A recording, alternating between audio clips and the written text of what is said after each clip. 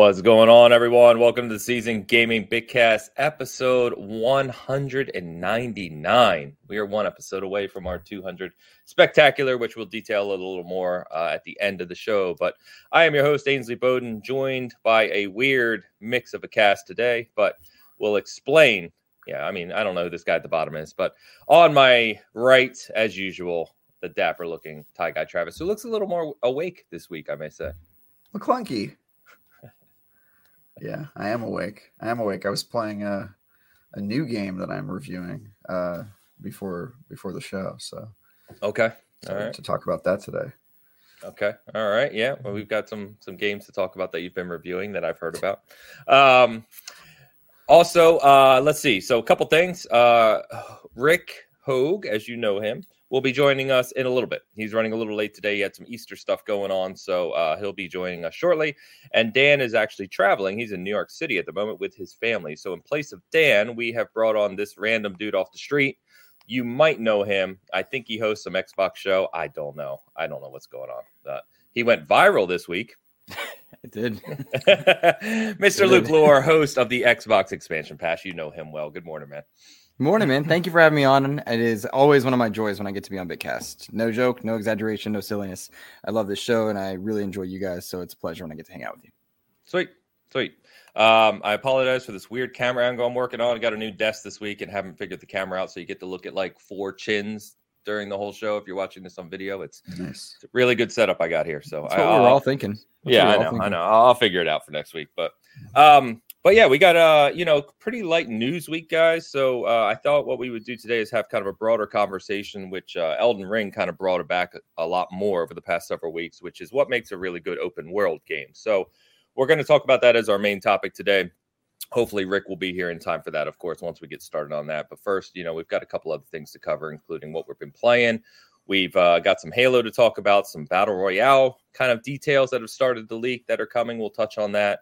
We've got CD Projekt Red still working on Cyberpunk, some details on that as well. So, but before we get to that, Luke, I want to talk about what happened this week with your interview, man, because Sure.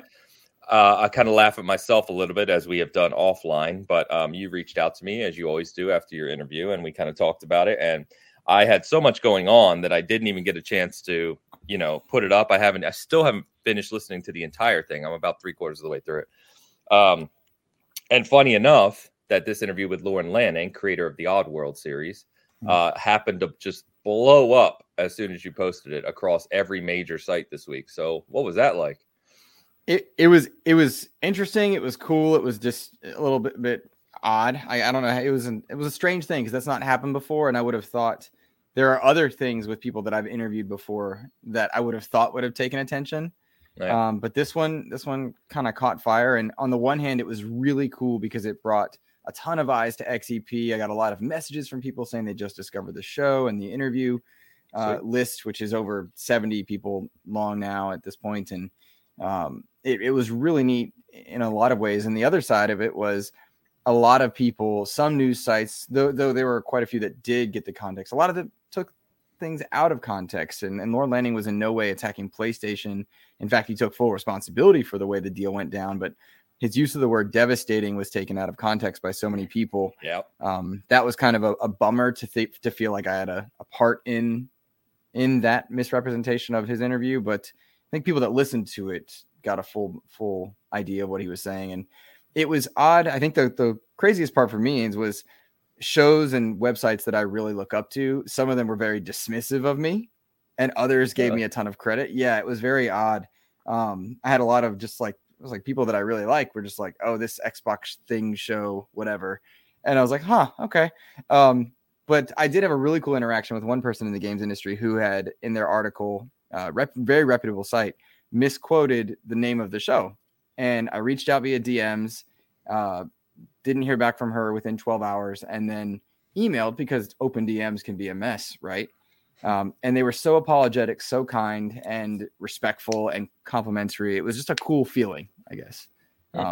So yeah, a lot of really mixed emotions to go through it, but it was really neat, I guess, in some ways, for sure. That's cool. Thanks, man. So what Lauren was actually saying, right, is Yeah. that they signed the deal at a time. So listen to the interview because it's a great interview, truly. And there's a lot of context there, and it'll help you understand how some of these deals are struck if you don't have any context, especially with things like PS Plus and Game Pass, etc. But what he was actually saying is the fact that, they were at a time in development where they had to kind of essentially take the deal from a financial perspective. Mhm. And on the tail end, in hindsight, they looked at it in a kind of not a negative way. They've always, as you pointed out, they've really appreciated PlayStation and kind of what PlayStation has done for them. So that's what was taken out of context. But it was just one of those things where it happened to be a time where they kind of had to do what they had to do to get the game done and keep the studio rolling. So interesting. It was funny to think that that's what caught fire. And I think like less than a month ago, I talked to somebody that talked about the Madden review cycle or Madden development cycle and why that didn't you get it versus like the word devastating just played a huge part in people running away with the narrative. And it was just interesting to watch how it works. But I was appreciative of all the new eyes and whatnot. That was cool. Cool. Do you feel that outlets ran away with the narrative? Because I guess as somebody who doesn't really interact with like commenters and stuff, is that it seemed to me like the outlets presented the story correctly, right? Like he did say that it was devastating to sales. That was his sentiment.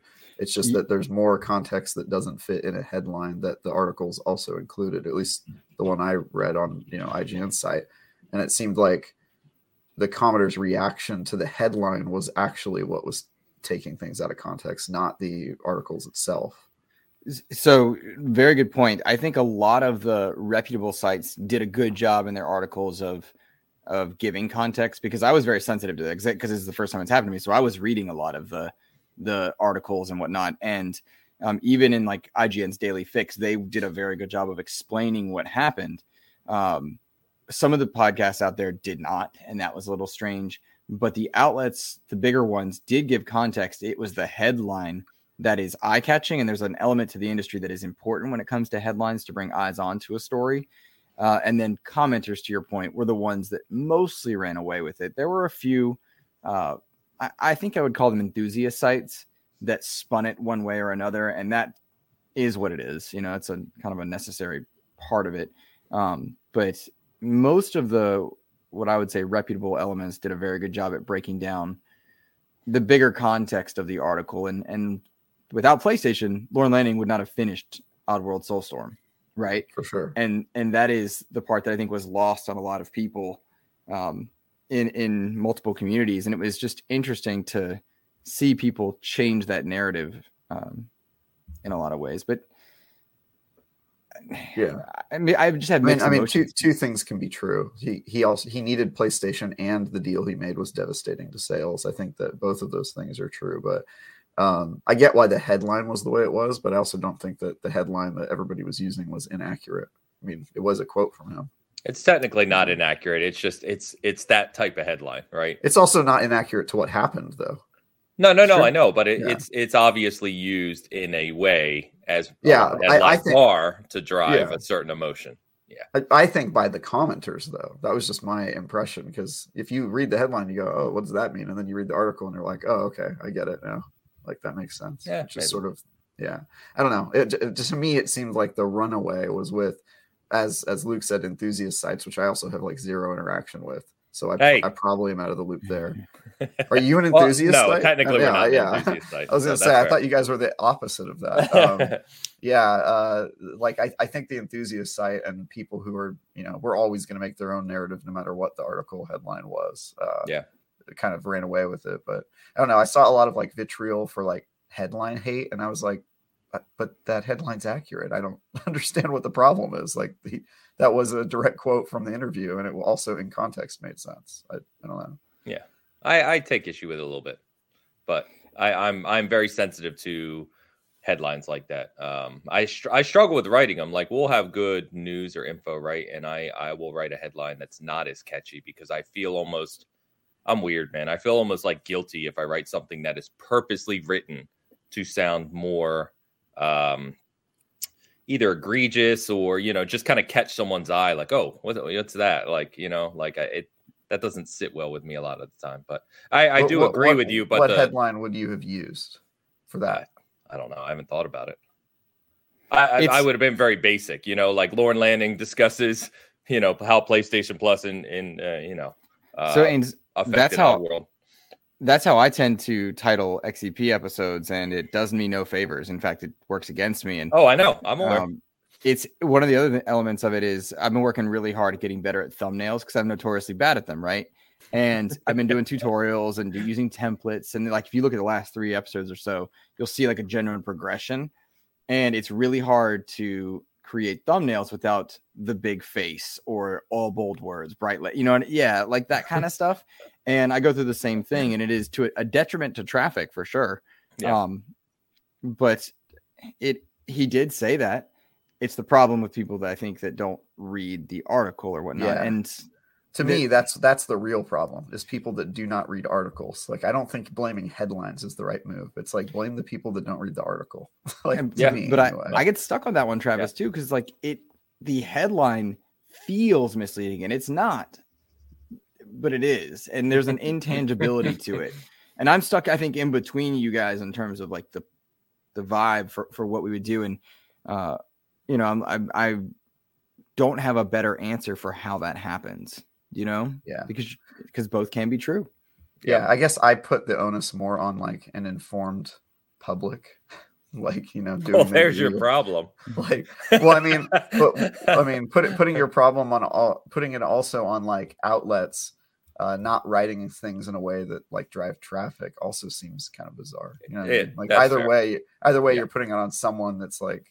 One that's acting against its self-interest, which is the public by not being informed, and the other one that is acting its an interest. So if I had to put the onus on one of those groups, I'd say probably, if the articles are inaccurate, that's one thing. And I'm by no means defending large outlets, including IGN, for always having the headline and the content correct. I just think in this case, I was kind of surprised that I saw your guys' comments online, and I was like, I don't think that headline's inaccurate. I listened to what he said. I was like, that's what he said. It's not inaccurate. It's inflammatory. Yeah. Inflammatory. I would just say it's a piece of what he said, but you can't include the entire, interview in the headline. So you chose the most inflammatory piece of it. The most interesting is another way of putting it. It's like usually headlines we're supposed to contain the most interesting part, and that's what it was. So it's just I don't know. I get why if you're anti SEO, you would have a problem with it, but I don't know. If you're trying to get the news story out, which one helps more? Putting an article, completely agree with you. Yeah, putting an article headline that like gets people to click on it, and then people find out about that thing that was said, or just putting a headline that you think is more mild and then nobody reading it. You know what I mean? Like if I had to choose. Understood. Yeah. Good. By the way, I didn't say good morning to everyone in chat. What's happening, everyone? Everyone. Ains is being a little holier than thou with his take. I know. I fully admit it. Yeah, I know. And Gaming Forte says headlines what get people into the video article, unfortunately. Of course. Yeah, I think we all agree there. If that's the case, go listen to the Brian Wagner. He talks all about Madden. Stephen Frost talks all about Marvel vs. Capcom 2 remake. And then I have a Shredder's interview coming up, and he talks all about Game Pass numbers and stuff like that. So yeah. Go. Yeah, hopefully. What are you doing right now? What is this?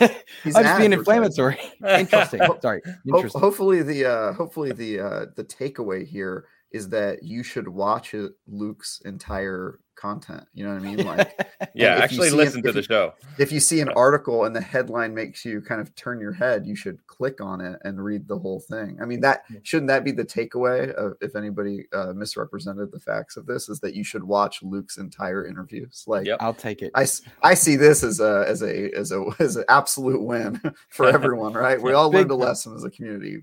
Big fan of Travis right now. Big fan of Travis right now. Let me bring you back down here. Okay. All right. I think we can all agree that Luke sucks. I mean, honestly, we can agree that Luke sucks, but we have to watch the whole video to see how much he sucks, right? Fair enough. All right, fellas. So, what you been playing, guys? I don't have anything new to talk about here. I've been playing a lot of Wonderlands, been playing Diablo. So let's start with you, Travis, because I know you've got a fun one that you've been dying to talk about. Yes, so I can finally talk about a game that my review is going live tomorrow at 7 a.m. Pacific. So it'll be like 10 for you, Ains. Nice. It's a game called Postal 4 No Regrets. So Wow. This is interesting. This is interesting. I am allowed to talk about my early impressions of the game without giving. Basically, okay. So the quote in the embargo is, "I'm allowed to give my unscored impressions, whatever that means." That's pretty much everything but a number. Exactly. That's pretty basically what I thought. So I could post my entire interview and just not put a number, or sorry, my entire review. And so this game is a sequel to Postal 2, which was made in like the aughts. It was during that weird period of like bizarre flash games and like really crass humor and stuff like that. And so it's kind of a callback to that. Its problem is that it is super not funny and really offensive and poorly written, and also a really bad game. Like none of it works and it crashes constantly. And it's like a nightmare to play. And so that's my unscored impressions, is that you should not play this game. And I wish that I had not. And yeah, that's really all I can say is I reviewed this game and it was really bad. And my review is going to be live tomorrow at 7 Pacific. So if you want to see just how bad and include some pretty hilarious footage of me playing this terrible game, including a montage of the game crashing, which is probably my favorite part, then you should tune into IGN.com. Check it out. It's terrible. Terrible game. Postal 4, No regrets. This is a terrible trailer I'm watching too. Yeah. So, yeah. Travis, as he could share in our kind of big cast DM, was telling me, Rick, and Dan about this, as he was allowed, of course. It just sounds like one of those that kind of, as you just said, I guess it sounds like one of those that attempts to be funny with kind of controversial humor and just misses the mark about as far as you can possibly miss it. Yeah. It's like trying to be South Park, except for instead of like being clever or having like some sort of point to the satire, it was just like it. I think I say in my review, it feels like it was written by like a fourth grader that just learned his 10th naughty word and he's like really proud of it. That's what it feels like. It's like really, it's embarrassing. Like you feel bad for the game developers in the game. Like that's never a good feeling. So anyway, I have not been playing that game, but I can now talk about it. I reviewed that game like 2 weeks ago. The embargo was super long for some reason. So you need to have time to digest its message. That's right. Yeah, apparently, man. So the game I'm reviewing now, I just finished this morning. It's called Trek to Yomi. Oh, yes. And it is a cool samurai game that I also can't talk about, but I've been playing that game and my review will be up sometime in early May, I think. So I was going to say that's real early because it doesn't release for a few weeks yet. Yeah. It's pretty early now. So I'm reviewing it on PC and I don't think I can talk about it, but I'm reviewing that game. Hey, Rick's here. Give me 5 seconds while I reorganize us here into our proper Constructicon configuration here. Hold. Oh God, I forget the order now. I forget the order. Yeah, there you go. There we go. Look at Rick, dude. Look at Rick coming in, sunglasses and all. Good morning. Showing up late to the party with a cigarette dangling from his mouth, glasses on, leather jacket. Transition out. It's super cool. I tell you what. We were just hunting for eggs, so I appreciate the generosity, Ains, both from you and from viewers and listeners. Had to do some Easter activities, but had a blast. Awesome. So you're saying that you were hunting for eggs, but then had to beat it? Oh boy, I did. Was that a line in Postal 4? So you don't know. Hey. The Hope family hunt for Easter baskets using a series of clues, so I get to rhyme every year. It was a lot of fun. My oldest daughter loves West Side Story. I got to do some Maria and Tony rhymes. My youngest loves Avatar. I got Katara in there, waterbending. We had a great time. Wow, is this the first Rick Hogue rap album? Is that what we're looking forward to? Oh, well, I can't do the poses right, but I'm working on them. And then when I can get those done, there will be an album, of course. Spoken word. It's really more of a William Shatner experience. That's awesome. Well, good morning to you. Glad the family's good and you guys are having fun. Luke, as you can see, I had you specially added to our upper window today with your name and all. Look at this. Thank you. So taking the place this week. All right, so Rick, we're actually just talking about what we're currently playing. Okay. Yeah. So, I was talking about Trek to Yomi. You have any interest in that game? Do you know what that game is? I've seen the trailers. Seems very fashionable, very stylistic. That can go one of two ways for me. Could be cool. Could be trying to leverage its fashionability. So I'm interested though. I want to check it out. That's my next review. So okay. I just finished it this morning. I can't really talk about it, but it's a cool game. You're not talk about it. So you can't tell me one way or the other which direction that goes. I don't think right. so. I can say I'm reviewing it. And leave bad comments with one of my alt accounts. Nice. So I'm excited for that. I'm already kind of tired of promoting Luke this morning because it's just exhausting. You know what I mean? But he did interview the Trek to Yomi creator a few weeks ago, Leonard Menciari, I believe it's pronounced. And not only can you find that on XCP, but you can find the written interview he did at 4 Season Gaming. So that is on our site, which you can check out as well. That's awesome. Yeah. Just on Season Gaming. Just on Season Gaming. Oh, that's right. It was written only. I'm sorry. Yeah, written only. So it's on we got an exclusive.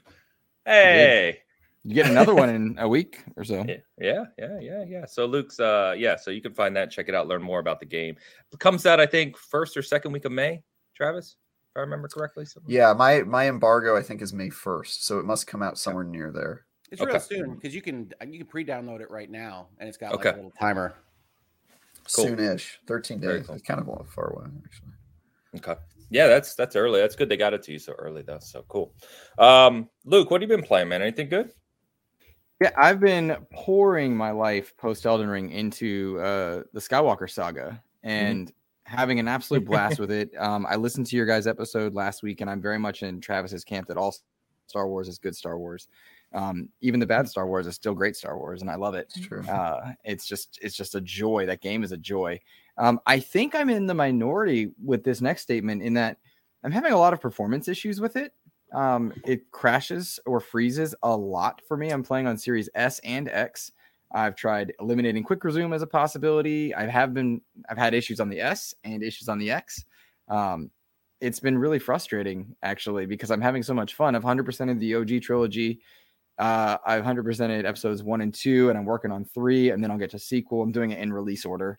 Nice. And I love the game. The flight missions are my favorite because I get Rogue Squadron vibes, and I'm so desperate for a remake of that or a new game in that series. But performance issues have really dampened an otherwise fantastic experience, and I love the game. It's been a lot of fun.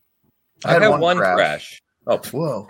That's crazy. Whoa! But you've also played it, I think, a lot more than me, Travis. I've only played a couple hours, so yeah, I've played quite a bit. Really? But yeah, I've only had one. Are you on PS5? PlayStation 5. PlayStation 5 is what I'm playing on. I have 0 crashes, and performance is perfect, but for the occasional old NES, too much stuff happening on the screen. But no crashes at all, no loss of progress. So I can't. That sounds horrible. I hate that, but I can't. I cannot relate just on the PlayStation 5 so far. And I'm glad. I'm glad to know that. Yes, I'm 7 movies in, half dozen planets, 100%. Wow. So I've played a bunch. Nice. That's awesome. One of the neat things about it, I know you all talked about it a bit last week, is just the amount of passion and love they put towards Star Wars overall and how they navigated some of the very dark elements of Star Wars, I think has been largely pretty good because there are some really violent and horrific things that Star Wars can do, and they handled it quite well. Order 66, that's a very good sequence. Yep, very good sequence. The dream sequences that Anakin goes through, and not just the men, but the women and the children too. Those are some dark things that happen in otherwise lighthearted movies and stuff. So, but yeah, I love it, loving that game. And I would recommend it even with my performance frustrations, because I think I think I'm in the minority with having that among the Xbox, PlayStation, and PC community. I don't think that it's like a big thing. I think it's just bad luck on my end. And then I've been continuing to enjoy Fortnite no build mode, and that mode continues to bring joy in a lot of ways and brings up a lot of Halo thoughts plenty, which I know is something we've talked about on other shows, but those have been my 2 go-tos post Elden Ring. Yeah, I think I know we talked about in cast but it definitely anecdotally feels like the no build mode has brought another audience back to Fortnite. I'm seeing Fortnite on my timeline a lot more than I had in the past couple years. So it seems, and that goes for me too. Like, we've only played a few times, but I would have never reinstalled Fortnite if it wasn't for that mode. So it is a lot of fun. It's a tactical third-person shooter now, and there's no skyscrapers popping up. And like, sure, you can look like a hot dog, or you can look like Master Chief. And when I'm jumping in there, my buddy's Thanos, and I'm Master Chief, and Joe is Spider-Man, and Kratos is with us. Like, that's fun. Like, that's cool. There's a silliness to it, but the combat and the movement is top notch. There's a reason the game is so popular, and it's because it's good. And I think a lot of people, including myself at one point, wrote it off because it was like, oh, it's for 12-year-olds. Man, those games can get intense and fun. And it makes me hopeful for what we see out of other modes that are coming to Infinite down the line. Yeah. Yeah, well, which we'll be talking about here shortly. So, Rick, what you been up to, man? Anything good? Well, so I have been playing Fortnite. I'm on the road to Doctor Strange. That depending on the end of season stuff, that always gets me. So I can kind of go a couple seasons without playing and then playing it. I'm actually playing normal mode, not the zero build mode. But my girls like to play that. That's one that we play together, so that's a lot of fun. In terms of other games, I'm also playing Chinatown Detective Agency. Oh, yeah. Nice. Talked about that. It is effectively Cyber Dark's Carmen Sandiego. For those of you that haven't played it, it's effectively figure out where this person went. This thing is being done with some pretty extraneous clues, and then you're supposed to use the internet. Now, the tricky part about that, and video games, computer games really haven't gotten around it, is you have to be very careful about how you search, because you're just as likely to jump into the guide that someone has written about the quest that you're on for the answers. So you want to avoid finding somebody talking to you directly about the mission when you're determining the population of Kuala Lumpur. So you have to try to avoid it.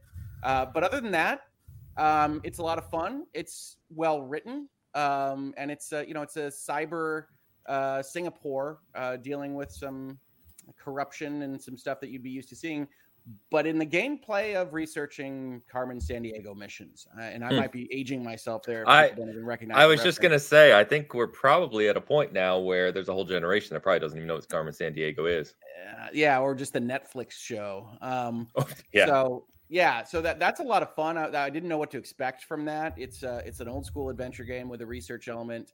And as someone that likes researching things, this is proven to be in my wheelhouse. Cool. Other than that, I've been playing a lot of Skywalker Saga, and I've been playing some older games. I was checking in on Far Cry 6, Rage 2. I was just checking in, trying to find something to play through that is in kind of that vein. I don't know that I've found it just yet for what I want to do for right now, but we've got a little bit of time now between big releases, at least that I care about.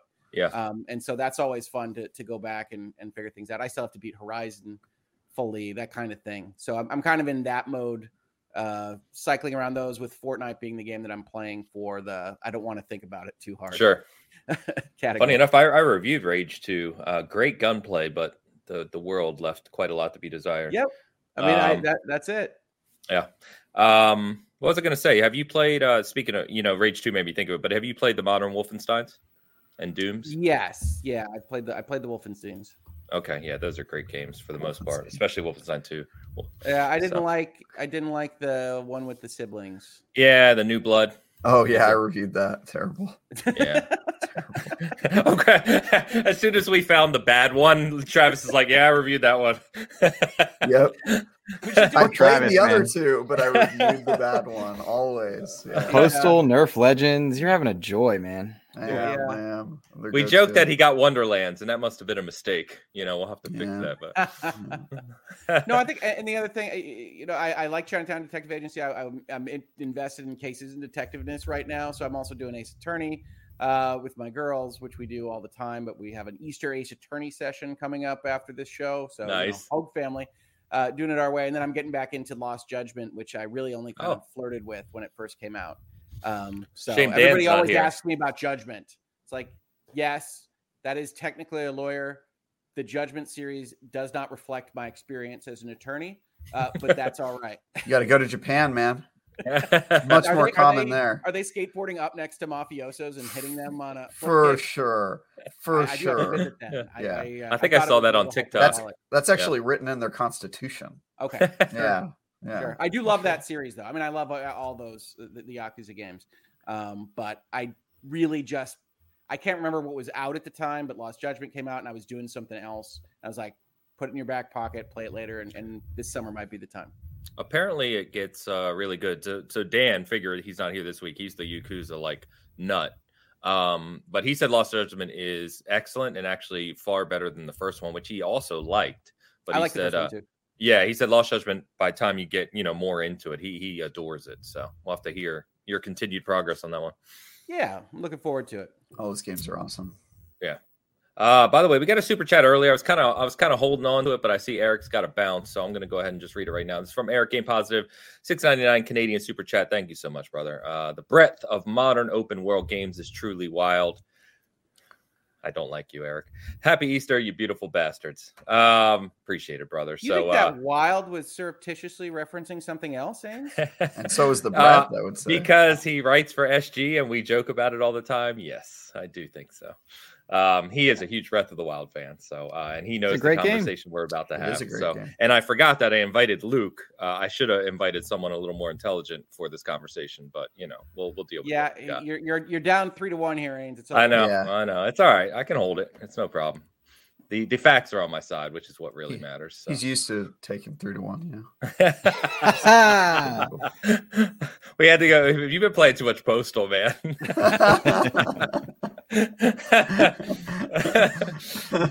All right. Well, why don't we go ahead and jump over to the main topic, which is, as I said at the top of the show, a conversation on what makes a good open world game. There's only a couple other kind of topics we'll touch on after this, but the big discussion today, and I thought it'd be a good one to have with our chat as well in the community. And I actually got some feedback on Twitter yesterday, which I'm kind of pulling up to get to. But we've talked over the past few years about games like Breath of the Wild, of course, Witcher 3, Red Dead 2, Grand Theft Auto 5, and then Elden Ring kind of reignited this conversation, I believe, which is, what makes a great open world game, because Elden Ring obviously mechanically does things a lot differently from some of the other traditional open world games we're talking about. And then you have the classic kind of Bethesda games like Skyrim or Oblivion that people point to, and Fallout and things like that. So the conversation I wanted to have with you guys really is a little more broad, which is, the main question, of course, is what makes an excellent open world game to you personally. But like, what aspects do you look for? Like when you think about your favorite open world games, what aspects do they have in them that really kind of grab you and intrigue you and kind of keep you playing? So Luke, I'm going to start with you here as the guest to kind of elaborate a little bit, get us started. Well, I think first perspective comes into play. Am I playing a first or third person exploration game? That makes a big difference to me in the type of character that I see and how I immerse myself into that world. If it's first person, my perspective of my own character can be very different than, like, say, an Elden Ring where it's third person and I see myself within the world. That actually does impact a lot of what I'm looking for. There is a philosophy that I think the Witcher 3 developers used. It's like this 40-second loop of discovery where every 40 seconds you should be seeing something that is interesting. And as I look back at some of my favorite open world games, from my maligned and favorite Arkham Knight to the Breath of the Wild elements of explorability, if I'm seeing things regularly that can take my attention away from a crit path, and enjoyably so, I'm excited by that. I look for things to do in an open world that don't feel fetch questy or useless, and they bring an element of discovery or excitement to whatever character I'm playing. And I talk about first and third person. When I can see Batman, I want to play like Batman. Where if I'm in first person, maybe I take a different route and I'm trying to be somebody that's different. I haven't played a first person exploration game outside of Infinite in some time, and I'm looking forward to doing that with Cyberpunk. But it really does change how I want to play. When I played in Elden Ring, I wanted to be my character based on the outfit he or she was wearing, which is maybe unique to me, but I like to get into the role that is suited to what I'm seeing. Interesting. So yeah, I think that's a good start, and I'm going to pull up some comments intermittently interspersed between our conversation here. So Super Jaffa Games on Twitter commented and left me like 4 comments yesterday about this. So he mentioned that basically there needs to be the incentive of the unknown to make exploration worthwhile, and I think some of the games you mentioned and we're going to mention do that extremely well. He said it doesn't like when half the game is just spent going from point A to point B, especially when there's really nothing eventful, because then it just makes you want to fast travel and there's really nothing kind of happening in the world around you that is interesting. So he says his favorite games in the genre, actually pretty much everyone brings up the same games here. So he said Red Dead 2, Breath of the Wild, Elden Ring. But he said while much less revolutionary, he thinks Ghost of Tsushima did a few small things that he really liked from an open world perspective as well. So the other comment that I want to mention, because I thought about this last night, and DE says in our chat here, let's not only think about 3D open worlds, right? I think when we talk about open world experiences nowadays, everyone thinks of the ones we just mentioned. But there's a lot of 2D experiences that are technically open world, even if you're going screen to screen. You know, he brought up the original Zelda as an open world experience, which for the time it really is. I even thought, and funny enough, Rick, you'll probably get a laugh out of this, but I was thinking last night, I don't know if I was dreaming or what, but I started thinking of the old King's Quest and Quest games, because even though you're going screen to screen, you really had no idea what to expect going screen to screen. It was, you just explored away. So they didn't have the technology at the time to do what we know today, but that really was, kind of an open world experience, right? You're not on a linear path. So a lot of good examples there, but Travis, I'll jump over to you. What are your initial thoughts here?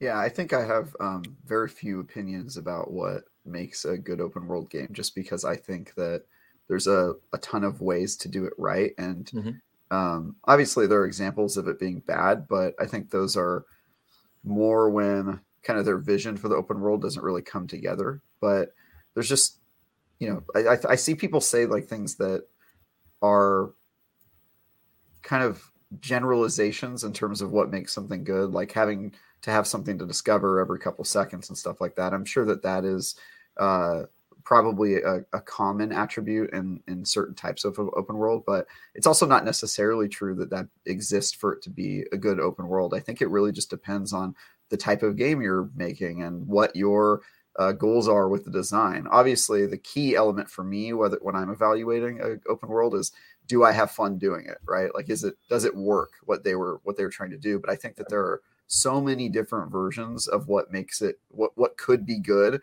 that it's really hard for me to just look at the entire kind of premise and decide on one and go, okay, that's the one that should be right and applied to everything. Because if you think about it, like, what's an example of a world where you don't really discover anything but it's still good? Grand Theft Auto 5. There you go. That's a world where you don't really discover anything. It doesn't have kind of like that open world exploration, but that one's sort of like a sandbox where you're making your own fun, and it works super well, right? So that, like, there's an example of one that I would say is like a really good open world that kind of doesn't meet that requirement. So I just think there's, like you said, like there's the 2D, there's 3D, there's open world where it's all about discovery. There's open world where and somebody else in the comments said they don't really like it when it's all you just passing through the area, but also some games that is the point. It like makes you kind of like journey, right? It's kind of, that's sort of the process of doing it. I would say a lot of people put what's the game, Death Stranding, in that boat, right? Where it really is about the journey and going through. I didn't like that game. I just think it's boring, but it is a good example of like one in that genre, right? And so I really do think like I have a hard time having strong opinions on this, because there's anytime I would say like this has to be in it to be good, you could give me an example of a really good game that doesn't do that, and then I would be like, oh yeah, good point. You know what I mean? So that's my big problem with this, is I just don't have any things that like for sure have to be in it for it to be good. Just I think that's a really good point, Travis, in that sometimes we don't know what it is that makes it special or tangible within an open world. And I'll go back to the thing I brought up at the very beginning about this 40-second loop of discoverability or something to do, whatnot. And the player could travel in any direction for 40 seconds, real time, and discover or see something to do. And whatever that means for that world, whether it's sandboxy like Grand Theft Auto or a bit more discoverable and combat wise with something like Elden Ring, as long as there's something to do where you're not just walking for over 40 seconds in any direction, that's probably a good barometer. But I think it's really interesting. It's like, what is the right answer here? If I'm playing Arkham Knight, is whatever. It's a Batman moment. I want a Batman moment every few feet. If I'm playing Grand Theft Auto, I don't really like that world. That's not really fun for me. I feel like a regular guy. So like, what am I doing? Am I making my own fun by driving fast or causing havoc with pedestrians? There's, in Elden Ring, the first 3 hours, I was just running away from things every 40 seconds, and it's dependent upon. At some point, I never stopped running away in Elden Ring. Yeah. Yeah. I wanted to touch in on that one. Sorry. Yeah. No, you're fine. Rick, what do you think, man? I know that I prefer milquetoast opinions, and I don't like to say things controversial in this space. But I think open world design is very often a hindrance for the gameplay experience, and it's become a bit of a checkbox for what you want to release as a game. So what I look for as an open world is a developer that is understanding of why this game is open world and what they are seeking to achieve with it. I think at this point, that narrative is very important to me, and that's what drives me into long gameplay sessions. So when you've got an open world that a developer isn't going to be able to control the pace of, and that's really what I mean by hindrance, right? You could throw all these things everywhere, and you lose the ability to kind of contour that gameplay experience from a story perspective, when they're going to hit things, how it's going to kind of arc, and not one of the problems I had very early on with like your Grand Theft Auto 3s or Vice Cities or whatever, that kind of era, was maybe you do get distracted and you go do something, and then you try to get back into the main story, and you're like, I don't even remember. Am I avenging something? Did somebody burn a restaurant down? I don't know what's going on, and you have to try to get back into that. So one of the things that I like from an open world is drive. That first couple of hours of catapulting you into that dynamic open world in a way that you still feel driven as a character. One of my favorite bits of this, and I'm not saying this as one of the best open worlds, although I like it, is Mafia 3 of all things, which I think has an absolute catapult of an early narrative that sends you into that game. And that lasts for, unfortunately, approximately half of its running time. Like you needed a second catapult there at the act break, but it is so effective at getting you into that kind of revenge story, who wronged you, how you're going to have to deal with that leaves the open world in a place that you want to explore and you want to go places to.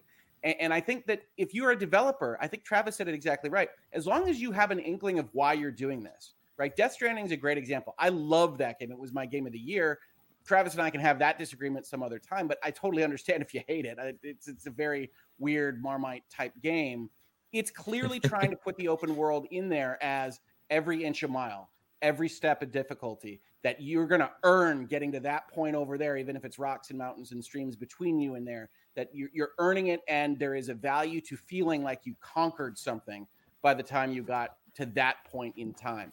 Similarly, the original Mafia, right, says, okay, this is a game where you're not going to explore an open world for the most part. You're going to go from mission to mission, but we're trying to establish a tone. We're trying to set you in, I think they're in the 1930s. Don't kill me, chat, if that's wrong. But I think the first Mafia game is in the 1930s.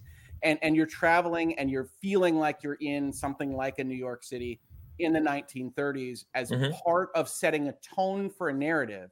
And so there's right ways and there are wrong ways to do an open world to me. And the wrong ways are, that's what people like. And you can feel that in some games. You can feel like, oh, well, we're doing towers and we're doing whatever because people want an open world. And if it's not in service of either the story or the gameplay or something that is one of your foundational pillars, chances are people are going to bounce off of it. Certainly I am. And so that's what I look for. I look for those narrative hooks. I look for developers that understand what they're doing with an open world and aren't just putting things down. I know Ubisoft gets accused of that a lot. And that's one of the reasons why Assassin's Creed Odyssey is my favorite of their new Assassin's Creed, is because the background of an Odyssey, of traveling to these different islands, of really feeling like every inch a mile, very similar to Death Stranding, and going on these various adventures, fit what they built better than Origins or Valhalla.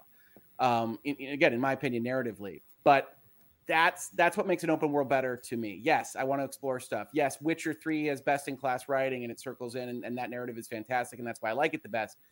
But all of these different open worlds can be done well as long as they're being made with the understanding of why they exist. So I'm on Travis's side there that says you're not looking for a specific thing. It's all going to depend on what the game itself is. And certainly I have, in the back of my head, developers that I think do it better and developers that I think do it worse. Yeah. Rick, does your character impact what it is you want to do in the world? I mean, that's a theme for me. Does that impact what you want to do in your world?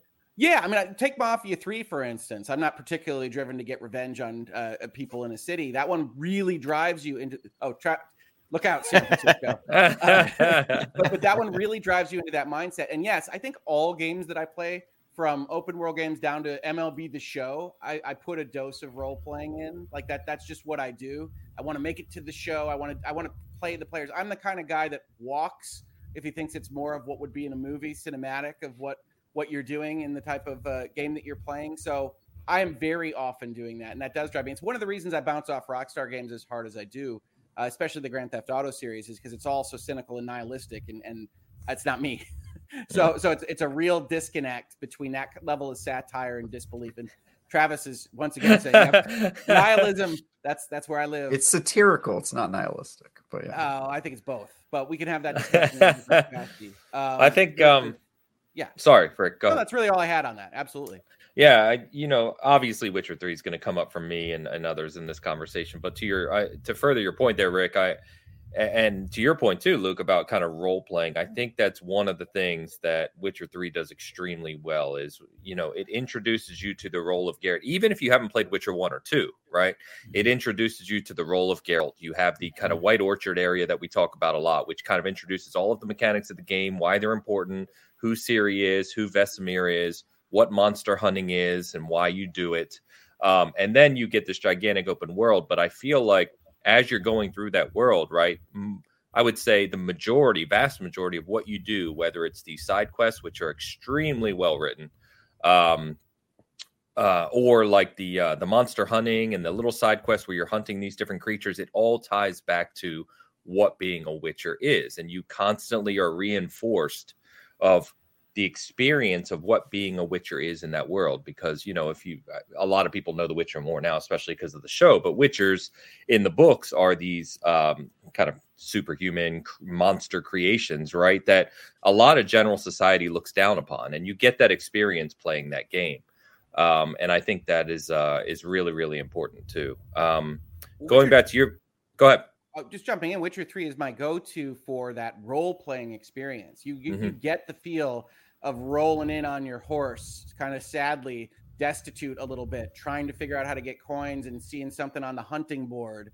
And regardless of the rest of the main story, Witcher is built to give you that exact fantasy, which isn't a particularly powerful fantasy in some respects, but that you are a Witcher, you're doing these things. And I absolutely I know people bag on the combat, but I love that you can research the monster, you can go and figure out the weaknesses, then you apply the potions and things that are going to work against that monster the best. That feels to me like this is what that experience is, and all of that design and the open world and the size and the little hamlets that you go and find to try to recover or work on your armor or your weapons.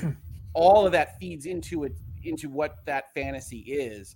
It's not just extraneous. It's not just icons on a map. And that, that's one of the pinnacles to me. I know you don't like Rockstar, but I would say Red Dead 2 also meets every qualification you just said. Red Dead has pacing issues up to wazoo. But I mean, the whole living that fantasy of a cowboy, it nails that of an outlaw. You can't say it doesn't do that. It's no. I think Red Dead's a great open world. Yeah. I think Red Dead 2 is a great open world. I don't like it as a game because I don't find the story compelling. Right? I just talked about catapulting. I just talked about narrative drive. I find it meandering and either repetitive. I think it's very, very repetitive, or pointless in equal measure. We're gonna have to leave that one alone because that's a tough one. A lot of people love Red Dead Redemption 2. More power to them. I engage with that game for hours and hours and hours and hours and hours, and I just find the actual missions to be far too on rails. And I find the narrative of those missions to be repetitive in the extreme for perhaps the first 30, 40 hours. How are you going to say Red Dead 2 is repetitive and then say you love Death Stranding? How are you going to do that? How are you going to do that? Tell me. Death Stranding is, first of all, it's not even that repetitive. It's giving you mechanics every 5 minutes in that game. But how Travis has the whole range of faces right now. Yeah. but there's a bigger thing he's touching on is like Red Dead 2 is a cowboy simulator. And if you don't want to be a cowboy, you're not going to have fun. There you go. You're not going to enjoy that. That's fair. Yeah, but I didn't want to be a mafioso revenge seeker in New Orleans in Mafia 3. There's a duty of the developers to get me there, and I don't think they achieved that in Red Dead Redemption 2. Did they do it successfully in Red Dead 1? I liked Red Dead 1 better than 2. I 100%ed Red Dead 1. That was one of my most proud achievements, was getting that Redeemer achievement. But I've never touched Red Dead 2. I have no desire to, based on the continuous anecdotes that people. I don't want to be a cowboy. That's no. But I'm just laughing at the fact that you agree with people down talking Red Dead 2 and then say, "I've never touched Red Dead 2." Like, come on, man. Let me be. Red Dead 2. I will take Luke under my wing. I've played a ton. But let me be clear about why I don't have a desire to be a cowboy at that level of immersion, that level of intricacy. Whereas Red Dead 1, there's more gamification of it. At least it felt so when I played it. No, there is. Does that make sense? That's the real reason, like outside of our joking, why I'm not interested in playing Red Dead 2, but I will go play Elden Ring or something like that. Does that make sense? In a way. Yeah, I think.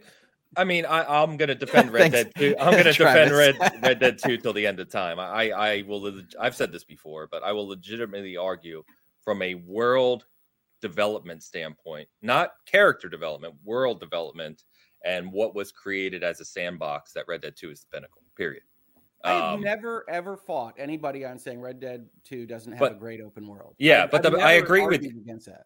And I don't argue with people like yourself who say it has pacing issues. It does have pacing issues, 100%. But I think we talked earlier, right, about what a developer and a game sets out to achieve, right?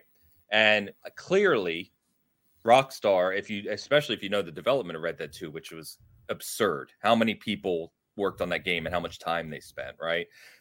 They set out to achieve, to Travis's point, they set out to achieve a legitimate Western world where you're a cowboy and what that was like. And it's hard to argue they didn't achieve that. Pacing issues aside from the story, what they set out to achieve, I think they achieved tenfold. Yeah, I think Hoag's point is that the thing that they achieved has to be something that you like. And that you enjoy. 100%. I get that. I think they have to lead you to water. I mean, I think that the opening of Red Dead Redemption 2 sets a very bad path for that game. It is very laborious and long-winded when you're out in the snow mountain.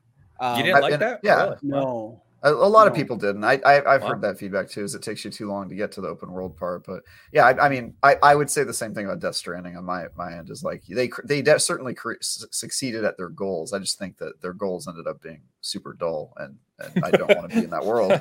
But that, it's kind of all that's people's goes back to what you enjoy, right? Because we're each entitled to our opinions, and I love Travis to death. But if you were to ask me, name your dullest game, it would probably be Red Dead. And the most experimental, the most experiential might be Death Stranding, because that game is utterly fantastic in both what it has to say and how it has to say it. So it's interesting. It's just interesting to see other people's perspectives. Sure. And by the way, that's not just me being argumentative. That's how you grow. I love hearing from people like Travis. I love hearing from people that love things I don't, because one, that can help you find things to love about something that you didn't before. Yep. I will. That's why this is fun. Yeah, I will agree with everything you say, except I will be extremely offended at the fact that our Red Dead Redemption 2 is your most boring game, because you haven't played the games I've played then. That's all I have to say. Until the end of time. I have not played the games that IGN assigns you. If you played the games that I was assigned, then I think you have easily a better. It's funny. Somebody somebody at Colin's site said that Deathloop was the worst game that came out in 2021. Come on. And I literally, when I heard that, I was just like, you didn't play the games I played in 2021. Or right? many like, games at all. Yeah, Like, I was just like, that's your worst game in 2021. Good Lord. I would love it if I could say that Deathloop was the worst game I played. See, I might be responsible for would some be of that. I did a spoiler cast on Deathloop over at Last Stand. So Yeah. I've got we've got a few super chats and I've got some comments I want to get to as well. So let me get to these super chats real quick. So Fat Boy Horror in the house, what's up, man? Good morning. He says, I don't care. Bethesda, Ubisoft, and CD Projekt Red have me by the balls. And I think that's true of a lot of people, right? I think that there's certain developers, obviously, that people look to for their open world experiences. And I do want to touch a little more on Ubisoft because I know Rick mentioned it. We mentioned it here quite a bit, is that they do get a lot of flack from a lot of people around the way they design their worlds. I think some is rightfully so. Maybe some is a little too aggressive, but we'll talk more about that for sure. Gecko Gamer back in the house, €5 super chat says, what does a sandbox game like KSP? What is KSP? KSP. What is KSP? Kerbal Space Program. Oh, okay. Sandbox game. Nice job. Good job. Different from an, yeah, thank you. Wow, all right. Different from an open world. Also, the Just Cause games feel weirdly yeah, underappreciated. Just Good point. Cause. Talk about a I can't help sandbox. but pronounce that series as, why are you doing this? Just cause. Just cause, Yeah, I mean, if you're talking about sandbox experiences where you can just do whatever the heck you want, I would have to agree with you for sure. That's sort of like GTA 5. It's very, very similar. And Yeah. the Although Just a little Cause, even crazier. Yeah. well, the Just Cause games are so different because it's that sandbox experience versus some of the Ubisoft titles that were, he's talking about saying, he says, have them by the balls. Like there's something special about clearing a map and getting, opening up the world and clearing areas. That's a different type of incentive versus the sandbox elements of Just Cause or GTA versus progressing a story, as you guys described in Red Dead 2. And all of those are open worlds, but what you're getting out of them, what you're going for, are very fundamentally different. Yeah. Yeah, and I think some of that ties to your personality too, right? Like I know people who adore Ubisoft games, and I know people who despise them. And the people, yeah, I remember you saying before, and I don't know if this applies to you or not, Rick, but some of the people I've talked to that really enjoy them, they don't mind at all that the game is littered with, little marks on the map to go and check out, and they kind of love the feeling they get of this kind of. Funny enough, we talked about it with the achievement and trophy discussion last week, but they really love the feeling of just saying, here's a whole list of things you can go do. And I'm going to do them and check them off one by one. And they love the feeling of completing those sections by sections and just what they get out of that. And there's obviously nothing wrong with that, but it's a very different experience, especially almost fundamentally when you look at something like Elden Ring, right? Where it's there's no checklist at all. You're just left to your own devices. So it's I think a lot of it ties down to personal preference, of course. That's most of course things. So. It does. Yeah, but UB Game is good at that. I always think that's a little bit overblown because you can just filter however you like. Sometimes people just assume whatever the default setting of anything is the way the game has to be played or meant to be played, and I always think that's interesting. But I do enjoy UB Games. I tend to like them for what I call virtual tourism, especially Assassin's Creed. I just like to go see a fully built, Greek Empire. With all the digital resources that one can throw at it, that kind of thing. They do a really good job with that. Assassin's Creed is the best at that. I mean, I think that they are the virtual tourism masters. And that includes things like even like the Far Cry 6. I mean, their Cuba has got a lot of cool stuff in it. Very well done. And so I think that's what I tend to go to for them. It's certainly not good storytelling. I like Far Cry's enough, but it's pretty much the same with Watch Dogs. I think Odyssey is their best Assassin's Creed too. Yeah, the story's Assassin's Creed 2 is a long time ago, but yes. I think you meant TOO, didn't you? Like Assassin's Creed. Yeah, I mean, Assassin's Creed also, like their open world is kind of the main draw because the stories haven't been good in a while. Well, I think Odyssey's story is great, but I think Origins and Valhalla is not. Yeah, I don't know. I had trouble with Odyssey. Maybe it's because that game took me like 160 hours to beat, and I couldn't even remember how it started by the time it ended. It's a huge game. It is an huge game. Yeah. And then, there's a couple other chats in here that I'll get to in a second, but Mariano Pompa back in the house with the $9.99 super chat. He says, what about music in the open world?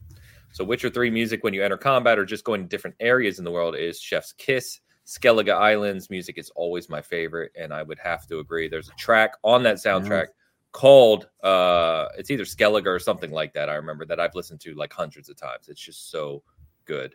So I think should have a default rule that I think music is paramount to anybody's emotional connection and resonance with a video game, and that it is often skipped unwarrantedly as to whatever we're talking about. So games with the best music, I'm always going to love the best. I mean, that's just how I work. So this is a fantastic comment, and I agree with this person very, very much. Yeah, 100%. It's something that I always look for. Witcher 3. It's just it's another aspect. I know that game keeps coming up, but it's another aspect that is just so excellent about that game. So that soundtrack is phenomenal. Yeah. By the way, they did a live kind of symphony performance of that soundtrack. If you enjoy that soundtrack and you haven't seen that, check it out because it's incredible. I would argue that's actually one of the things Bethesda open world games do better than most others. Like even, if you don't like Fallout 4, the soundtrack in the game is ridiculously good. Skyrim, really good. Just iconic soundtracks. Yeah, iconic. I think about Fallout 4, I have to be honest. For Skyrim, I can hear in my head right now. And you know what I mean? I can do Skyrim. Yeah, I 100%ed Fallout 4, so I know the songs, but yeah, it's pretty good. I think that's good. It's, thinking about the shift to sci-fi, it's going to be interesting to see what they do with Starfield, of course. They're just going to take the soundtrack direct from the Halo TV series. I knew you were going to say it. No, it'll be the exact opposite because like the music will be hopeful. You know what I mean? Halo's all like humanity sucks, everything's terrible. They lean too hard into what they want is that like industrial sci-fi, and they go with something really piano plinky and Solaris-y and weird, because that'll pull me out. That doesn't work for me. So I hope they do have hopeful orchestration, Star Trek more than Space Odyssey / Solaris.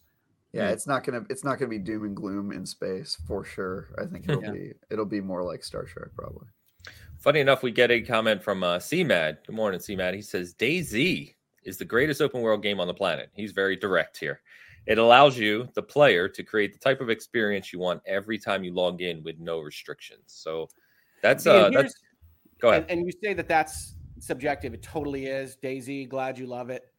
I pay developers to curate a gaming experience for me. That's where I live. I want your talent and your creativity to make something for me, and I want to have paid for it rather than figuring out my own fun. That's where I live. And I know others differ. That's totally fine. But I want the game developers to have balanced something. I want them to have figured out their economy. I want them to have narrative drive. That's the experience I'm looking for. He wants the railroad. Well, not a railroad. He wants to be on the train. World, I want you to have thought about how it all works together. Yeah. I love Witcher 3's, depending on the day, my favorite game of all time. So you have to make sure that it all works together. You can't have something that just dies within 10 hours, and you have to have thought about how all the pieces will play for me personally, because I'm playing, but obviously for different players as well. I just think both can be good. Like, obviously, sometimes it's nice to ride the railroads and just like have the experience that they gave you. And then sometimes it's really fun to buck the system or for there to be no kind of rules and you kind of figure it out on your own. And I think that's probably the main divider between people who like and dislike Elden Ring is really the people who I think are expecting, like, I want to see the progression, and the people who like me are like, progression is the last thing I want in this game. I want to just like be able to go out and kind of explore and have no kind of path. I just want to drive. I just wanted some reason to be out here doing something. I mean, that's really all I wanted, but I did not get it. Yeah, exactly. So that's sort of like, I think it's probably that trait where you want to see the story that they created or the thing that they created. And I think Elden Ring is driving a lot of players who want to find their own fun and kind of like explore the world and freely. They're finding it. I mean, people. Yeah, exactly. Yeah, it definitely hits that need pretty well. I find it's a very interesting dichotomy you guys are speaking through between the two there, because I know we've talked about this, and I don't want to keep talking about the same thing with Elden Ring, but that you mentioned having a drive there, and I can see your point of view, Rick, with Elden Ring, and I know I've talked to other players about this, where it's like they get the world design and how you can go off and do kind of whatever you want, but there's nothing keeping them going, right? They don't feel there's something inherently in the game that is showing them, hey, here's why you need to keep driving forward. That's what happened to me. Yeah. Yeah. And I think for me, and it sounds like Travis, and I know Luke, you obviously have a ton of time in Elden Ring now, which was your first Souls game, by the way. Yes, from FromSoft. Yes. Yeah, from game. Yeah, sorry. Yeah. But for me, the drive is there's an interesting point. I'm going to circle this back to Breath of the Wild, and I seriously don't want to harp on Breath of the Wild today. I promise. I'm ready. But for the difference between those two for me, because there was a lot of references right there, and a lot of people talk about Breath of the Wild when they talk about open world experiences where it's a world you go off and do what you want and discoverability in these things. And I've said it before. What I found that I really enjoyed about Elden Ring is that every time I kind of went off 50 feet in that direction or that direction, it was a dungeon or a boss or a new enemy or an item. Like I felt like not necessarily the progress as you guys were talking about, like a narrative driving progress, something you're working towards, right? But I felt like I was the sense of discoverability is fantastic. But I felt like I was being rewarded for my exploration. Like if I go over here and I did this dungeon, right, at the end, I know I'm going to get something that could be meaningful to my character or build, right, and help me in different ways, or even give me a different way to play the game, which can happen in Elden Ring. Whereas that's what I didn't get out of Zelda, Breath of the Wild specifically, is that I completely agree that there's the open world and this kind of sandbox where you can go off and you can interact with the world in interesting ways. But when you talk about the shrines and you talk about the different things you find, weapon durability always comes up. We joke about that. But I didn't feel like anything fundamentally was necessarily worthwhile.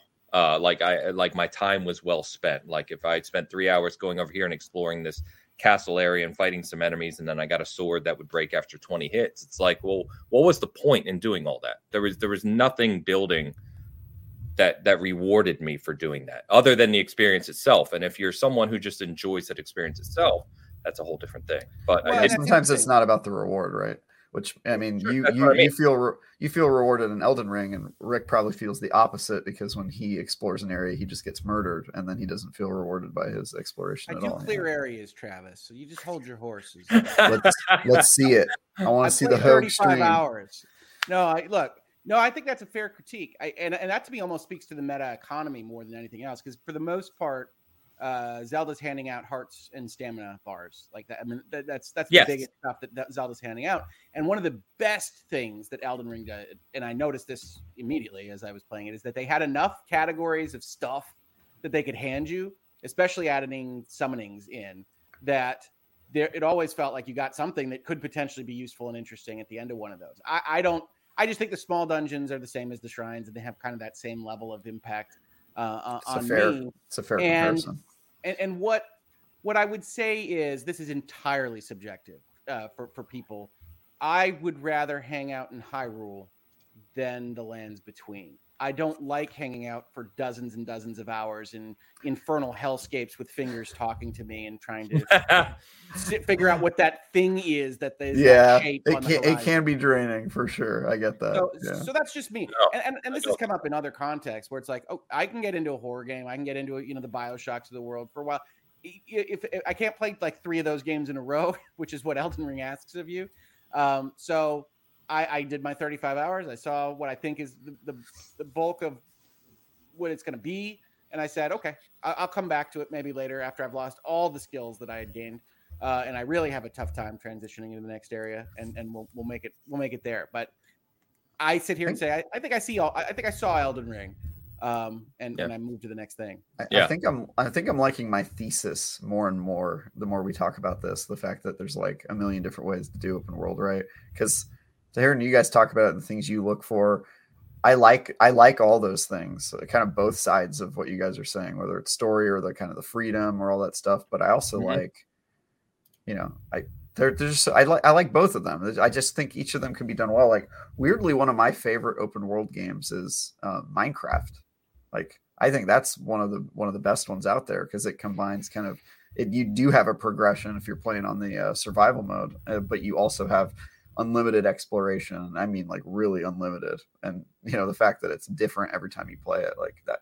God, man, just I wouldn't even begin to quantify like what makes an open world game good. It's just like you just know it when you see it. That's the way I would describe it. You play it and you're like, this does it well. Well, survival crafters are an entirely different bucket in my head to quote. But DayZ's unquote on open that. world. DayZ's part of that. Yeah, no, I get that. I just when I'm even evaluating what do I feel like playing, like DayZ or Subnautica or Minecraft, they aren't competing with No Man's Horizon or Sky, Mafia 3 or, Also very, Yep, No very Man's open Sky's world over game. in the you're never going to tell me a story camp over here. It has a story So- now. Wait, doesn't it? I would say, isn't Yeah, it has a No story. Man's Sky now like it's apples and oranges from where it was, and now it's completely I- different? Yes. I we'll go reviewed with it yeah. last year for IGN. and it's very different. Well, they I just wouldn't put out call the it a Outlaw story. thing, which is a whole new experience, right? I'm asking out of ignorance, not because I know. No, they've changed. Oh my, they've wildly changed it. They add big things all the time. I think they just added a big thing like last week. Yeah. No It is an Man's open Sky world is- game, though. No Man's Sky is in good hands for what it wants to be, but it's not really that invested in narratively talking to you. How about I leave it at that? They've put more resources into that. It's not its drive. Yes, Uh, I think that's fair. I don't That's know. right. I, Travis The main decided drive what in it No is. Man's Sky is not its narrative, not even close. I think that's one of the reasons you play it, though. You reach milestones. It has like I don't know. You're talking about the Atlas stuff, and I it's not great. If you No, were to no. be evaluated on the story of No Man's Sky, it would be like a 2. Yeah, I mean, it's difficult because you're adding you're adding. I don't even know how to quantify it. Like I said, like I reviewed No Man's Sky last year for IGN, and my I think my review title was Star Chores because you do chores in space, right? Which that is definitely a lot of it, but I don't know. I mean, it is open world game. If you're talking about the open world part of it, not the story, I would say. I like No Man's Sky. It's just I would never in my head. I want to be told a great story or get engaged in a narrative. That one's not going on. Yeah. Yeah. What So about Sunset Overdrive? Sunset Overdrive has Open a world strangely compelling narrative by the time you finish it. It does. No, yeah, I It's adore a that. good open world. Adore that game. Yeah, Yeah. it's great. I wish it was high res. No, because it's like go update Sunset Overdrive. I know. Come on. They got bought by Sony. It's yeah.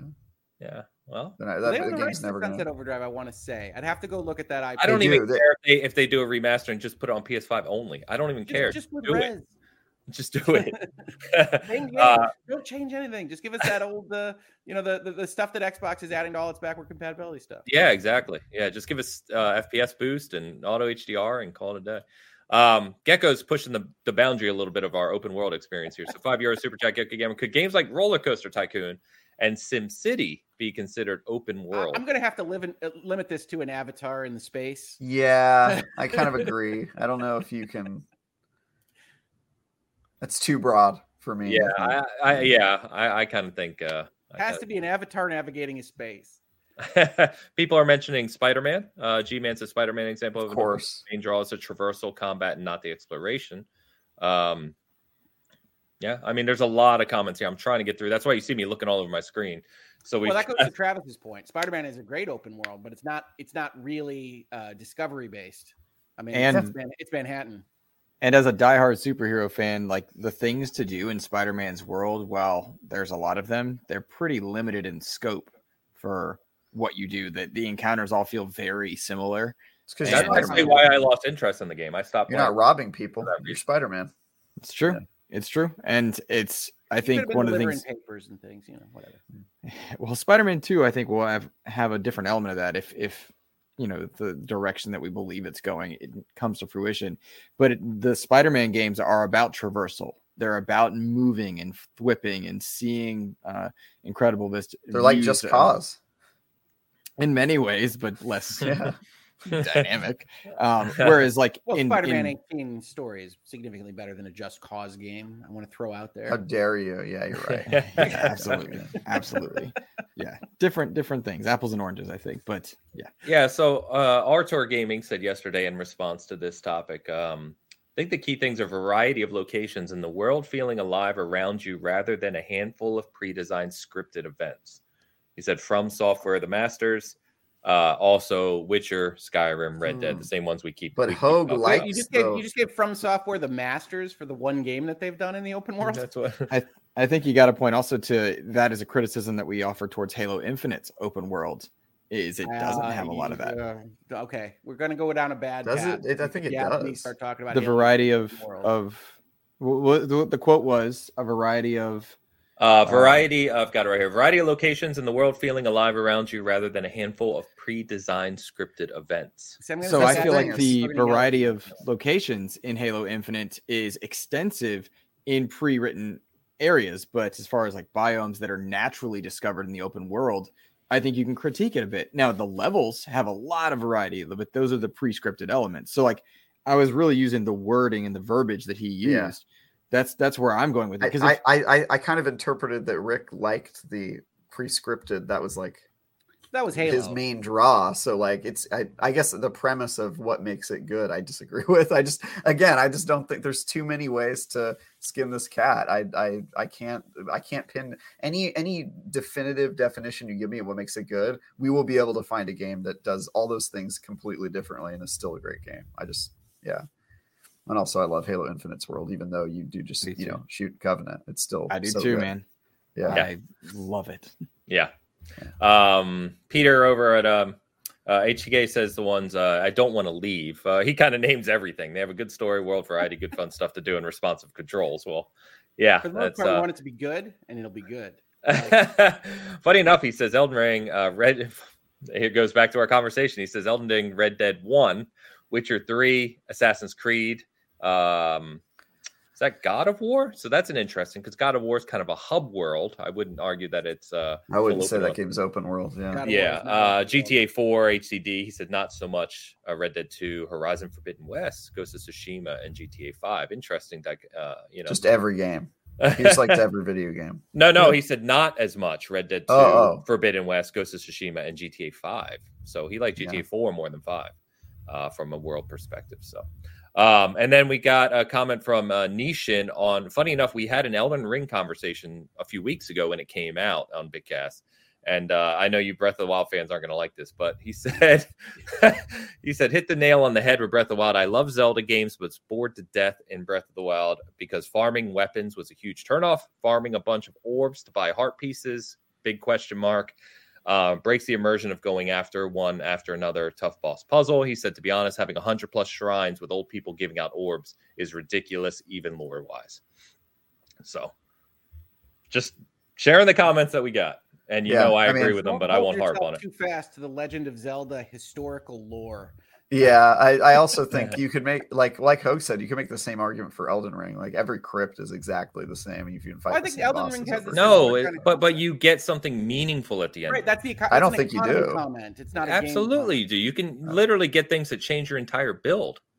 I mean, you can. I just don't think. I think most of the optional crypts I discovered, I did it because I wanted to keep exploring crypts, sure. And then at the end I would get one reward, and the reward would be like, I'm never going to use that. That was like that can happen, but it may be something you use, for, like I said, a different build. Like you may get a talisman that doesn't work with your build, right? And then really, to your point, the crypt did, or you get your 19th Spirit Ash that you're never going to use, and you're just like, and that's their favorite one, right? Is the summonings, but they're neat looking. I agree with, look, as someone that likes Breath of the Wild better than Elden Ring, I agree with Ains that I think with the very first thing they did in their design was, what are the categories of stuff that we can hand you? I mean, like, this is the problem you have with any kind of loot box is, some of them are going to be sprays and some of them are going to be new characters, right? And so you're trying to make sure that people feel fulfilled more when they're opening those kinds of things. I think Elden Ring does a good job, and I think Zelda does a good job, but you haven't even gotten to MMOs. That's a whole nother conversation, right? But there's open world. They're open world though. Most they are. Yeah. Elder Scrolls Online, open world of Warcraft. I'm just joking. Yeah. By the way, we do. I want to point out. Bear with me. Pixel Slappa says that hair's thinning, Luke.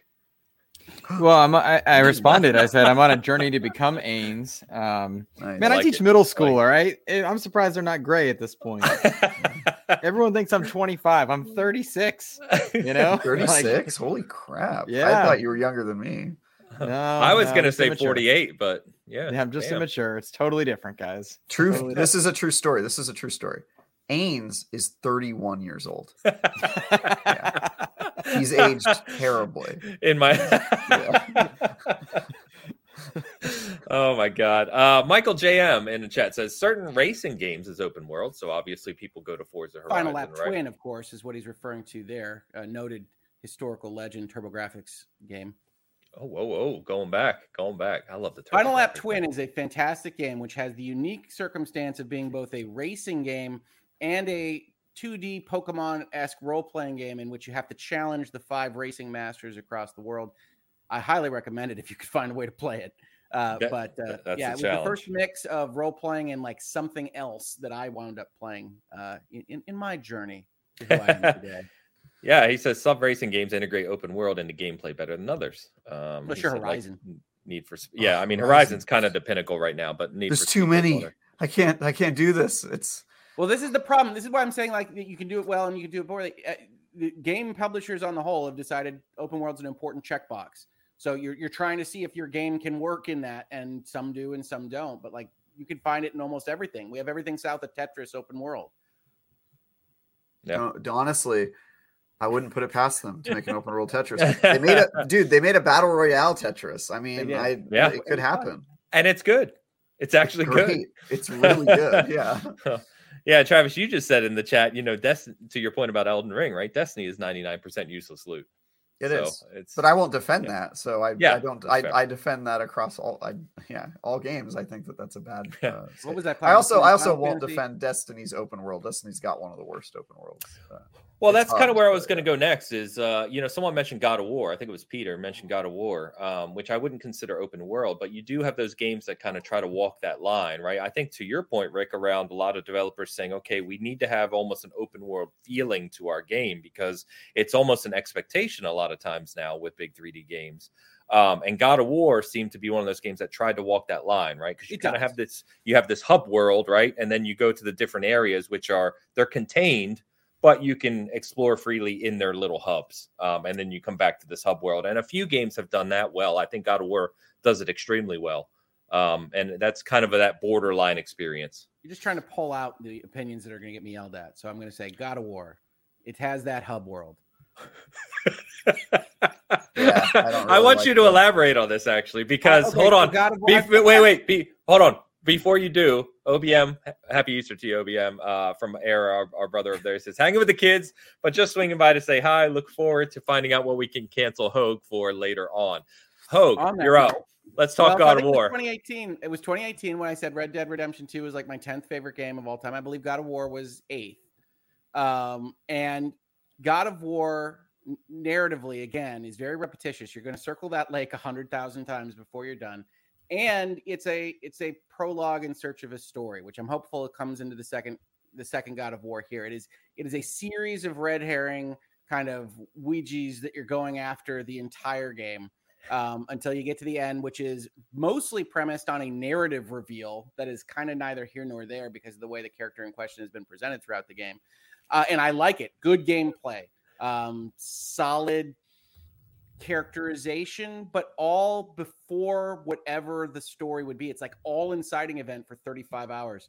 And so I like God of War 2018. I do. I'm looking forward to seeing where they go with it because it's extraordinarily anticlimactic and you will repeat yourself a lot. I mean, you're constantly going after the next thing they tell you to find.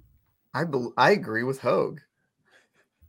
It had to happen. I agree with them. That's the only criticism he missed is that I also think you fight the same enemies way too often in that game. Do. I think they could have used with enemy diversity like a lot, especially boss fights. You fight like the same boss like 9 times. But they're different colors, man. They are different colors. I do like the game. I like the game, but it wasn't my game of the year. That's to your point. No, Red Dead 2's game in 2018. Come on. But I'm laughing right now because I've had this God of War discussion to a degree with Luke and Joe on Cast Co-op, and I know that Luke and Joe both hold God of War as one of the greatest games of all time, if not the greatest game of all time. Easily. And I always tell him, I'm like, it is not. It just absolutely is. Yeah. Absolutely is the greatest game of all time. I'm glad it brings you so much joy, Luke. If it's not the greatest game of all time, it's in the top 3. Up there with Witcher 3, I believe. Like it is elite creation. It is. It is. It's the best games ever made. Okay, wait. Before I accept your assertion, Luke, I need to ask you this question.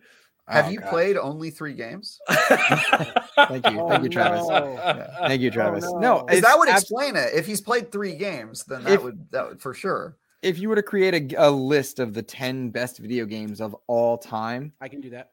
Easily, do that all the I time. think God of War should be in your top 10, without a doubt. And I absolutely think, to me, it's the best game ever made, from the writing, the acting, the visuals, the gameplay, the direction they took a character. There are so many things in that game that you can latch onto as being elite, that to me, there are very few competitors in the gaming space that have done it on that level. And more to the point, Much thinks it's one of the best games of all time. It presents that, it feels that way about itself. I think I agree with that. Why wouldn't you? And one of the things that I find with the arguments like this, because I realize I'm on defense with this panel, but we tend to hold older games in certain prestige, but games as they evolve should improve upon themselves over time. And I would put Super Mario 3 or World, there's a good debate, also in this top 10 best games of all time element. But God of War is a special game. It is special, and it changed our industry in a lot of ways, as did The Witcher 3 in terms of storytelling versus with elite gameplay. And there's nothing wrong with acknowledging that. You got to dig into some of this stuff. How did God of War 2018 change the industry? To me, it allowed a pre-established character to be reinvented in a way that we often equate Breath of the Wild to being. Like we said, Breath of the Wild Tomb Raider reinvented. do that before God of War? I don't think so. I feel like Tomb Raider took the same character and applied an Uncharted style gameplay to it. It didn't, to me, feel unique and special. And I'm not knocking it. I love the Tomb Raider games, the first 2 in terms of gameplay. The character in a new light. I don't feel like it reinvented her in a new light. I think it Lara Croft is the same from the original Tomb Raider and the new ones? I don't think that's what I'm saying. What I'm saying is I don't feel like it truly reinvented. Okay. It's something about it felt very Uncharted, at least to me. It was just Uncharted. I mean, those games are quasi semi-open world survival emphasized games, over the shoulder. Yeah, I'm confused as to the way you're asking it, I guess. Because me and Travis are sitting here the same way. God of War 2018 deserves special credit, and that's totally fine, for reinventing an existing character in a new light. I'm saying that the Tomb Raider series that Crystal Dynamics put out did that first. I appreciate your logic. I appreciate your logic. But to me, there is something wholly different about the way Kratos is handled in both writing and in gameplay that is just, it's not the button mashy QTE style elements that his games were known for. Okay. So Beast has a comment on that, which is a good one. The real innovation of God of War 2018 was the one-cut cinematics and seamless merging into gameplay animation. The story reinvention is secondary to this. Which is Birdman style show off. I mean, I that's fine that it happened. I didn't get much from it. Yeah, I think it's one of the reasons people like that game.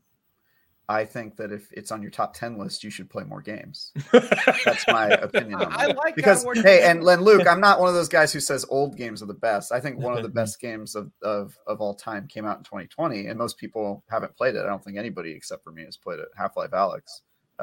But I'm not playing. We're not all rich on VR. people, Travis. I know you. I know that's the problem with that game. You have to be rich to play it. But if you guys played it, you'd probably be like, "Oh yeah, God of War is super overrated." I would love to play Alyx. Yeah. I also come over, Hick.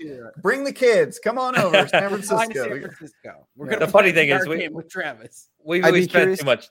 Oh, go ahead, Luke. I would like to invite the panel and the chat without kind of like pompous rudeness to suggest games that they feel do what I believe God of War does without it being like a snarky response, because The Witcher 3 and God of War are 2 games in my mind that are just so elite in their genre that they did something special. They did something unique. What other games do you guys feel do that for the industry or for yourself, that if I'm feeling that way about those 2? Are we talking about open world anymore? Because Yeah, God of War is not even an open world game. It's not. Really. I was saying in general. We kind of talked about hub worlds, and we got in. I dropped the match because I knew how Luke felt about God of War. So, I just would like to say I kind of sit between you guys. I think God of War 2018 is an amazing game. It's one I think is truly, truly well done. But I definitely don't think it's up in the top 10 games of all time. I think it's overrated in that regard. Wow. But I think it's a great game. I would have given that game like an 8 or a 9. Like you know what I'm saying? I'm not saying it's bad. I just think that when people say it's the greatest of all time, I'm like, Jesus, man. Like, I'll give it an 8. come on, it's not. No, to me, if I'm being really negative about God of War, my moods shift on these various things. I would say that it's a continued symbol of Sony taking what was a huge variety of game types and game experiences that they used to offer you and putting them all under in the over the shoulder third person action adventure experience deck. Like that, like Sony has done that with a lot of their studios at this point in time. And so when I'm feeling really negative, it's God of War 2018 is a reinvention in order to match the only thing Sony really does. That's a bold statement, but I can see where it's coming from. That's for sure. And by the way, there's a reason we call him Mr. Bad Take. And here's exhibit like 37. Yeah, I could give you a laundry list of like 20 things that are wrong. True with God for of War. certain definitions of the word nearly. And if nearly is inclusive of at least 80% flaw, totally fine. I'll put Joe's it in right. I'll put it in a way that Mr. Badbit can understand. God of War is nearly perfect as a game in the same way that Luke is nearly perfect as a person. Wow. Ad hominems from Travis. No, not What the ad hell, hominems. man? I'm putting it I'm contextualizing it in a way that Mr. Badbit will understand. He'll get it. Wow. He'll get that. Oh yeah. Oh my God. Let me get the Gecko's super chat here because it's on this. He says, biggest innovation in video game storytelling was done by Half-Life. God of War 2018 just reuses those techniques pioneered by Half-Life. So yeah, we're kind of off the topic of open world to Travis's point now, but yeah, I wanted to open that. One shuttle in a scientific base in God of War 2018. I'd have to really think about it. I think a lot of people like Gecko, though. If we're back to storytelling, I know that Half-Life and Half-Life 2 in particular kind of get a lot of credit for how they drove that design forward. But Half-Life's a big deal. I do think it gets a little too much credit for what the actual geography of PC games during those years were.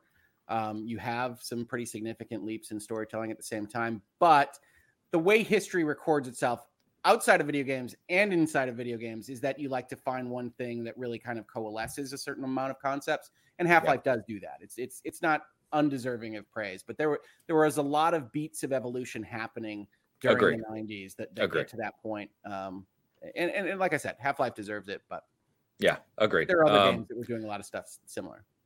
100%. Yeah, I've had that kind of fun conversation before. And our brother Sarko says God of War was special for me because it's rare that game makers make me feel like I could be the main character. Kratos and his journey from monster, quotes, to his reformation hit a chord for him, and he dug that.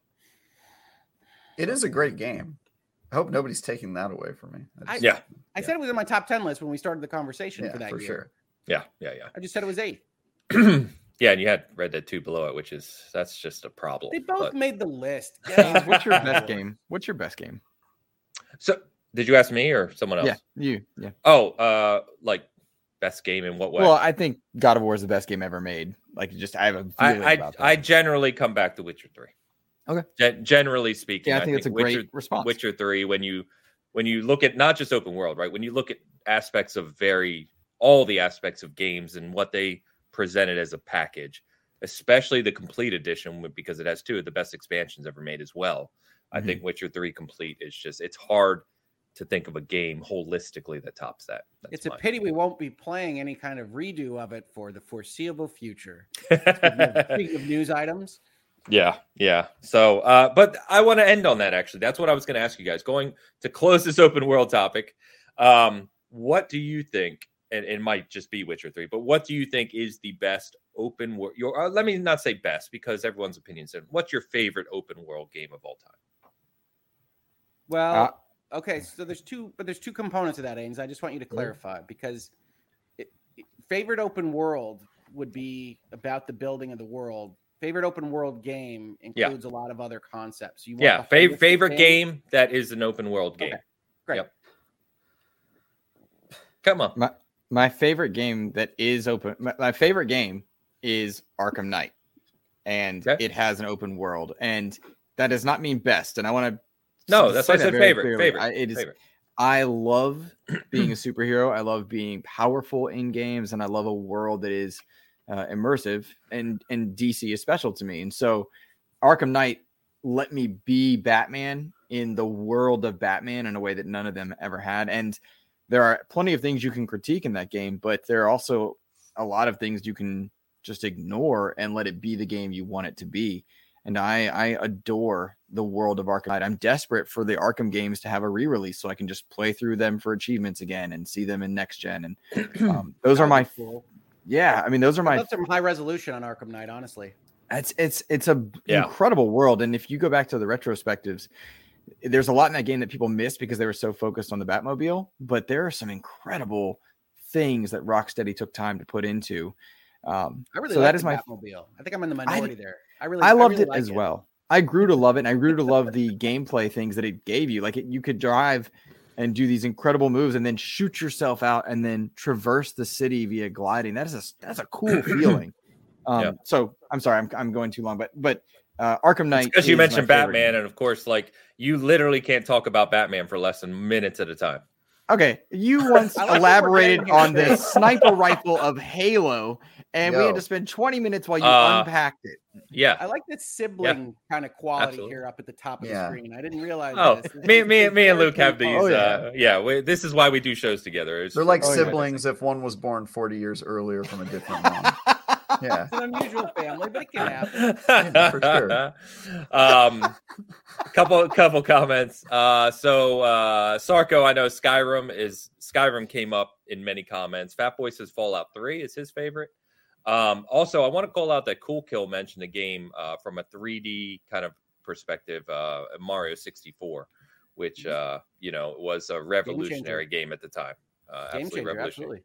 Yeah, and let me just point out one more. What's we up to? Exhibit like 97 of Mr. Bad Take, Ghost of Tsushima. Oh, is his favorite? Great game, favorite of all time. Favorite, man. Yeah. See, the point just gets proven over and over again. Ghost of Tsushima is elegant. I like that one.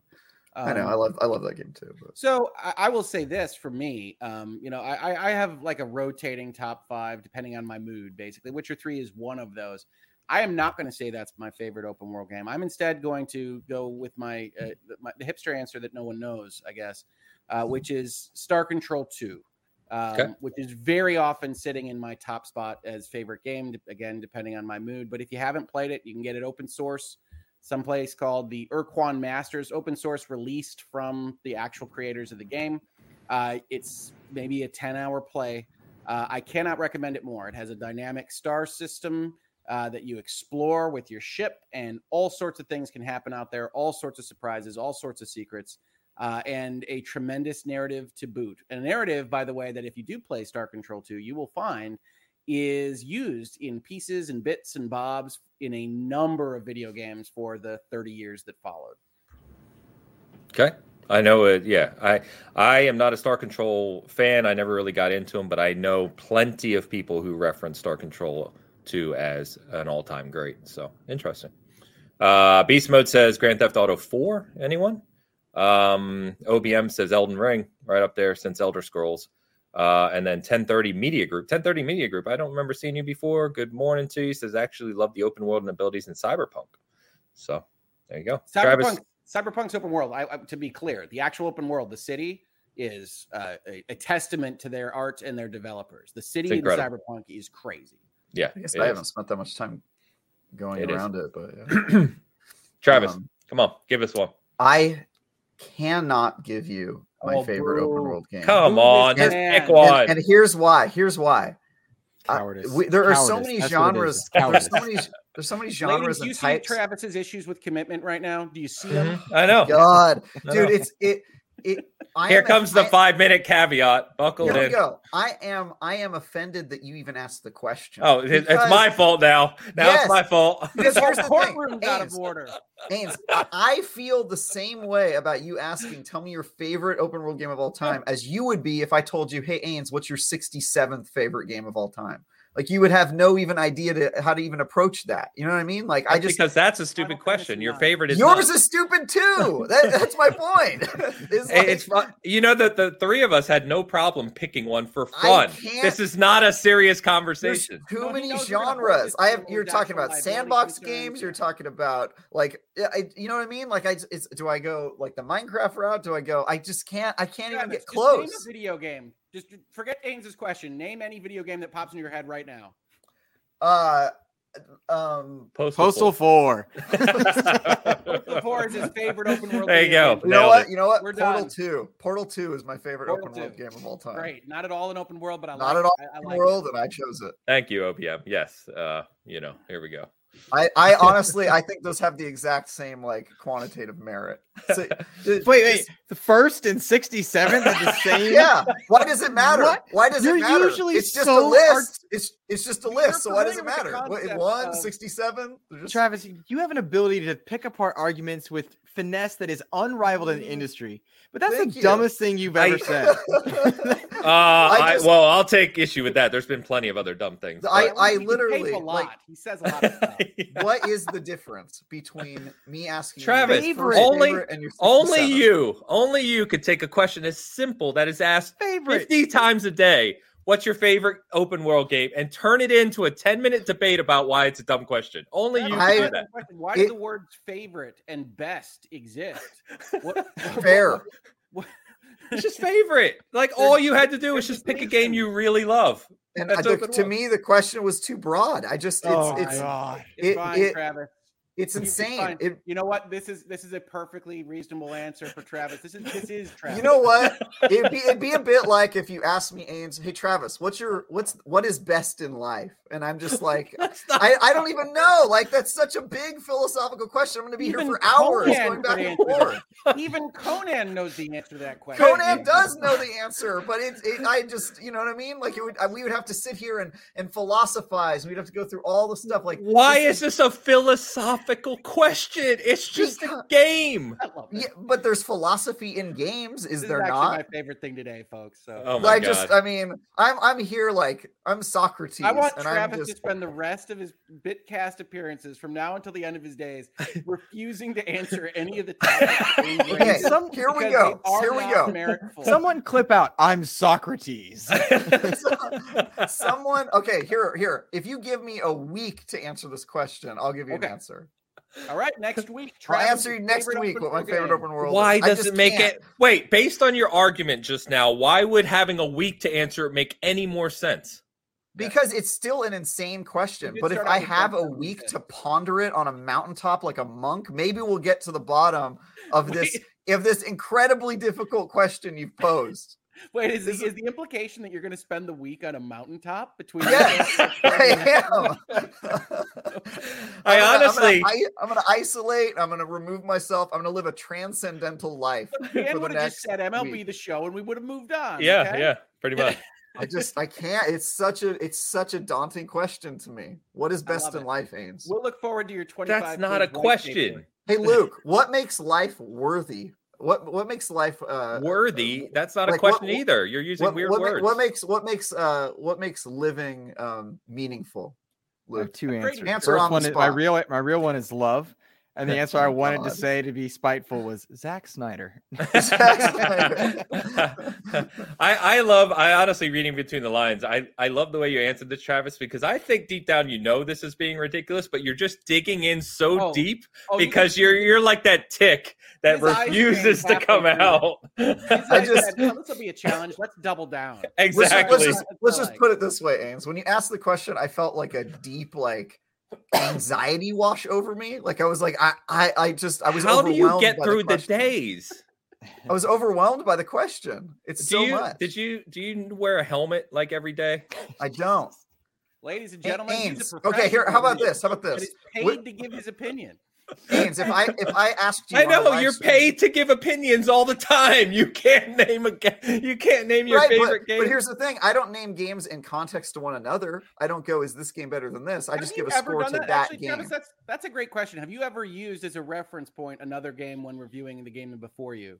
I use other games as reference points for like things that are done well or whatever, but I don't. I never make comparisons to one another. But It's you always make the analysis that one game does something better than another game. right? correct. Correct. So you Absolutely. see how if you take this out to its logical conclusion, then Sure. you can in fact ordinally rank the games and their doing of things. And You and could.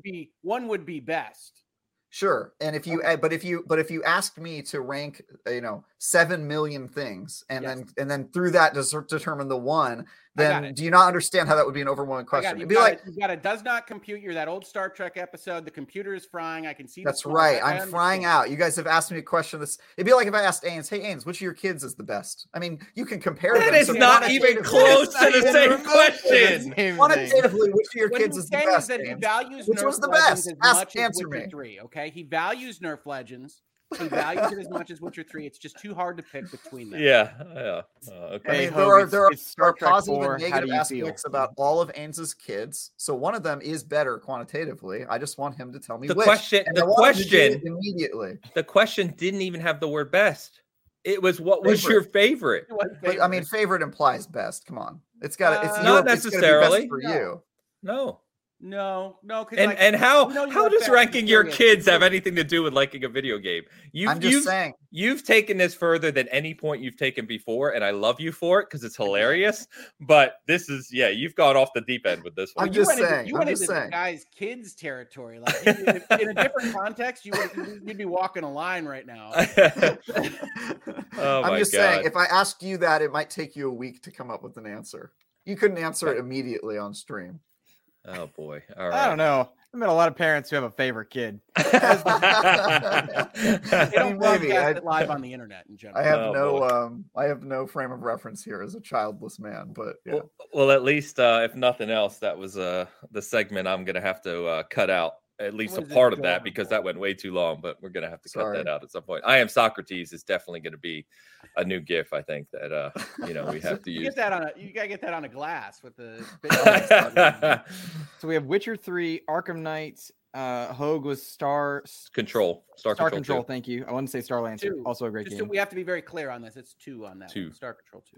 Sorry. Star Control 1 is not 2 a narrative game. And Les Socrates. And demurs, not applicable. All right. Let's move on. We got Gamer. He said $2 Euro super chat for Gecko Gamer. You give games a score, Travis. I do, and you fundamentally rank them on a weekly basis. Correct. And the scope of a game review is how is this one game, not how is every game that's ever been created ranked to one another and then pick one and create. It wasn't ranked. It was favorite. Right. IGN never ever ranks things. That is not anything that IGN ever does. They do. And I've been involved in one of those conversations, and then the entire conversation, I was just like, this is extremely hard. I want your version of that conversation in the IGN back offices or Zoom call to be exactly what this was for us just now. But here's the thing.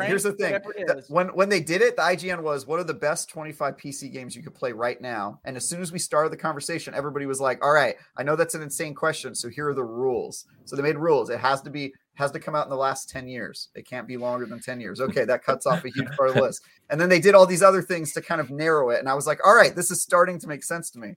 But, just without any preconditions. I'm reaching out to Context at IGN right now to say, please assign Travis a task of the 50 greatest open world games of all time in order, ranked, please. Oh my God. I could do it. It would just take me longer than 15 minutes on a live stream with you to kind of figure it out. It's just too little. There are caveat words, right? Like, I know we've been on the stream together a lot. You could say, I'm not positive this would hold forever, but right this second, gun to my head, this is my answer.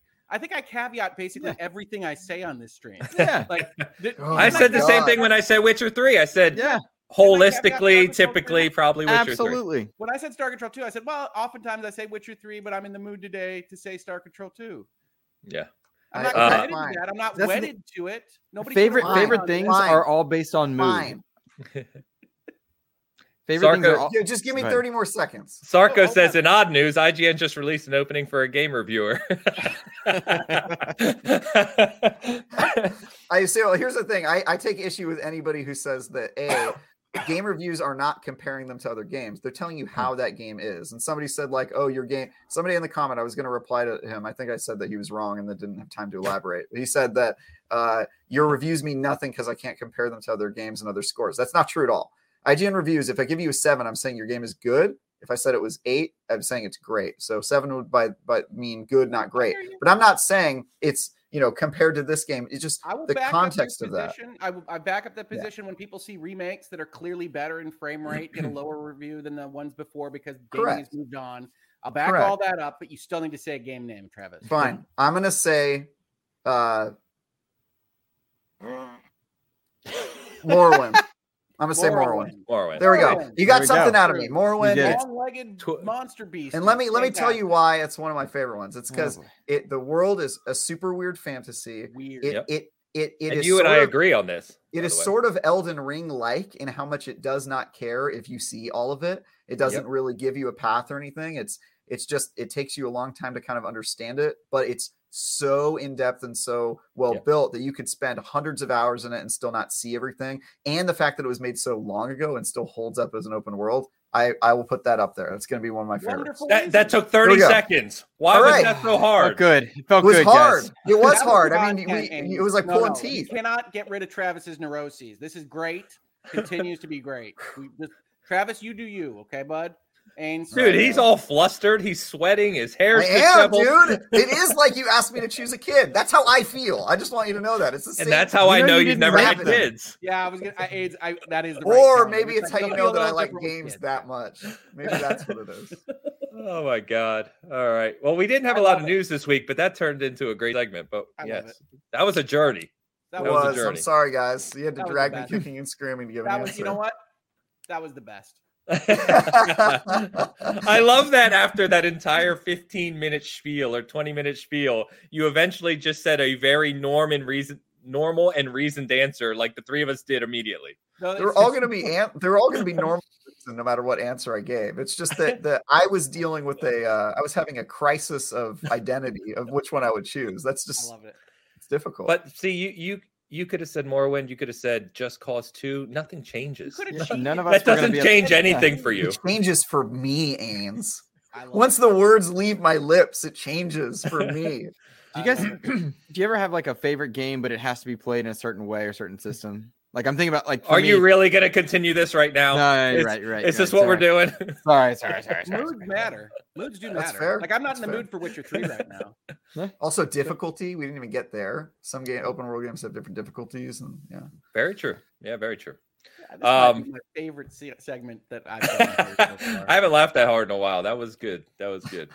All right, we'll jump over to just a couple things to discuss real quick. So we'll just call out that CD Projekt Red announced this week kind of their, not a roadmap, but basically kind of on their earnings call. They talked about the things, that they're working on, but continuing to improve Cyberpunk. We knew that. Cyberpunk expansion is being worked on heavily right now. They're going to share more details on it later this year. It'll arrive next year. They obviously have the new Witcher title coming.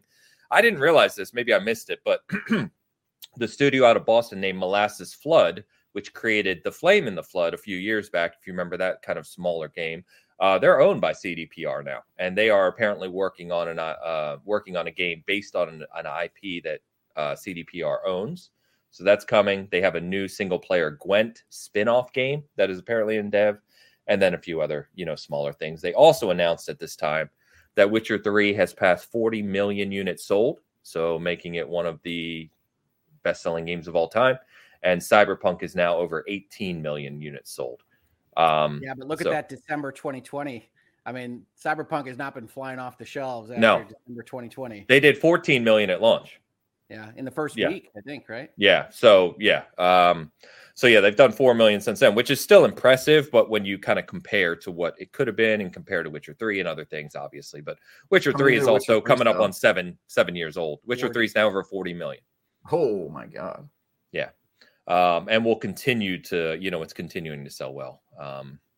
But just, impressive there. I love that they're continuing to work on Cyberpunk. We're going to get that expansion. I hope it goes without saying. I hope that, they continue to expand what's capable in that world. We'll see. They also delayed their Witcher 3. I don't know what they call it. Update for new gen console update. Yes, they did. It was being worked on by Saber Interactive's Russian studio, and so they pulled it back from that studio and are bringing it in-house into Poland in CDPR's main studio, and they said because of that it's going to be delayed out of second quarter. They did reaffirmed because people didn't read the details of why they pulled it out. They didn't understand why it was being delayed. Context again is important. But that's another management kind of question for CDPR. I mean, Witcher 3's update was supposed to be before Cyberpunk's. Yes. No, it wasn't. No, it wasn't. Yes, it was. No, it wasn't. They changed the order. There's no way to find out, guys. In their update a year and a half ago or whenever. No, the Witcher 3 was going to be first. Well, they said we're working on this, but when they gave their official timeline, it was Cyberpunk first quarter, Witcher second quarter. In one of their roadmaps, that was at the end of last year. That's what they announced. Yeah, that flipped. That was notably flipped from the last time they had talked about it. Well, again, they said they were working on it, but I got 17 videos on CD Projekt Red roadmap. Yeah, you could certainly be right, but all I was saying was I don't remember them giving a specific time frame for Witcher 3's update until they put out the roadmap at the end of last year. If they did, then I forget. No, they did the quarter 1, quarter 2 thing at the end of last year. Yes. Witcher 3 was supposed to be for, like, if you think about what those big pictures were and the lines that they had, Witcher 3 was going to be first. Okay. It didn't make it out that way. Yes, there was a minor international situation that developed. It is totally understandable for what happened there. But again, in my heart, I say, well, why are you prioritizing your Cyberpunk over your Witcher? You got one crown jewel and you got one that's not. What are you doing? So we'll see what happens. They did come out and say like it's not in development hell or whatever other people are speculating. We'll see. I just hope it's substantial, right? Like if they take this long, like year and a half or whatever, and they come out and they just say, okay, it's in 4K now, and it looks good. Like, come on, I hope it. Yeah, I know. I'm just hopeful, but. Anyway, let's talk about something more interesting, which is that we got Travis's favorite game. No, we did get details this week. We talked about season 2 for Halo Infinite last week, but we got details on a little more of what's coming from a Battle Royale perspective. Battle Royale, yeah. And so this comes out of several kind of leaks and Infinite, data mining and all this stuff that's happened over the past few months. And then Jez kind of doubled down and did an article on this, tying it back to Certain Affinity, and Certain Affinity kind of having this deepening relationship with 343 that they announced this week. But apparently this is called Project Tatanka. Mm-hmm. Certain Affinity has been collaborating with 343 on this for apparently 2 years, according to Jez. So a long time now, since prior to Infinite's launch. From the leaks and what Jez says is that he's not entirely sure it's a BR in the same sense we think of it, like not a direct correlation to what you would expect out of Fortnite, PUB, Apex, etc. However, it is kind of a larger mode, individual Spartan standing, as we saw last Spartan standing previously. It does have a closing ring, so for all intents and purposes, we're looking at this as their Battle Royale mode. And it should release sometime. The plan is in season 3 or 4 for Halo Infinite, which, if you map that out, will take you to late third quarter to beginning of next year. So sometime in that 3-month seasons after this one. Okay. Yeah. So season 2 is May to July, and then you've got August to October and so on, so into January. So we will see. I'm excited about this. I know the Halo community is torn on Battle Royale. I've said from the beginning, and I think Travis, I know Luke, we've all talked about this. I'm big on it. I love this. The more modes, the better, especially with Infinite sandbox and mechanics. So what I really wanted to ask here is, as you think about what could be a Battle Royale in Halo Infinite, what do you want to see out of it? What would be what's something in this mode that you would really interest you and kind of make it interesting in the Halo world? ODST drops, weapons dropping in the way they kind of do now in Big Team Battle. I think that'd be really cool to see, like the ability to call in different vehicles to augment your experience would be really cool. And unapologetically, I would love a third person mode where you can see the customizations you've put on your Spartan. One of my favorite things in Halo, doesn't matter which version, is when you mount a turret or you do something where you can see your Spartan. I think that's really cool, and it would offer some gameplay differences to the traditional Halo formula, which I think is needed. BR should be something that they prioritize even ahead of, and I mean this wholeheartedly, and bring whatever hate you have. This should be prioritized ahead of co-op and Forge. It needs to happen. Like, put that BR in there. I want to see them playing with all the things in the Halo sandbox, from dropping things in, ODSTs, enemies, PvE. Do it. Yeah. What you got, Trav? Yeah, I was just gonna say, I think we don't need a third person mode because you'll be seeing your character plenty since you'll be watching from the kill cam most of the time. Got me. So I think we're good there. But I don't know, man. I think I told Ains and Luke that I'm sort of meh on a battle royale for Halo, just because I think the game design doesn't really match what a battle royale is. Like, Halo is designed as an arena shooter, and I think it does that super well. And everything about it is designed to be an arena shooter. And so when it tries to do these other things, it kind of seems like, you know, the kid that turned in something unexpected for his homework assignment, and he was like, well, I tried something new, and, you know, it doesn't really meet the requirements of what they were supposed to turn in, you know? So I do think that there's so much they need to build in Halo to make Infinite a successful game as a service, which is what they want to do, that this seems like a completely unnecessary distraction. And I understand that it's a different team building it, but that team could also be working on content for Halo Infinite, and it needs it, right? And I think it's the necessary distraction. I think it is absolutely not. I think, if anything, Halo Infinite's launch and the fact that it was super successful proves that you don't need a battle royale. I mean, it was like a very successful launch for Halo Infinite. It was, people said, you know, the multiplayer was great. People were into it. Their one complaint was that after a month, they were like, well, we need more content. And the 343 wasn't ready to do that. So I think they should probably be using this other studio. Is it Certain Affinity that's working on it? Yes. I think Certain Affinity should be like Bungie uses its auxiliary studios, or the ones that it used to have, working on content to come in tandem with the main team. And I think that stuff like co-op, stuff like Forge, stuff like map packs, and other content coming out and other game modes that are part of the core thing would be better suited. And then my question about Battle Royale is kind of the formula to Battle Royale has like RPG elements built into it that I think Halo doesn't have, and that it would be weird for them to add on. Like, the whole progression of upgrading your armor doesn't really make sense for a Spartan. The progression of upgrading your weapons doesn't really make sense for the sandbox, seeing as they kind of just have a couple weapons and they all are pretty well balanced.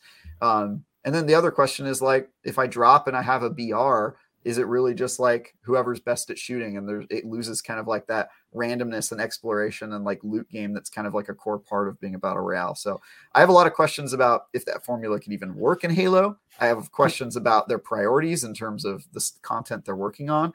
And when it comes out, and it sounds like it's going to, I'm sure I will play the heck of it. I'll probably like it, but I have a lot of concerns about this as a Halo fan that I don't know, just seems misplaced priorities.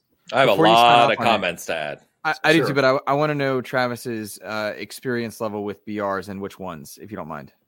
I've played all of them. I played a little bit of Fortnite. That one's not really for me. I liked Apex.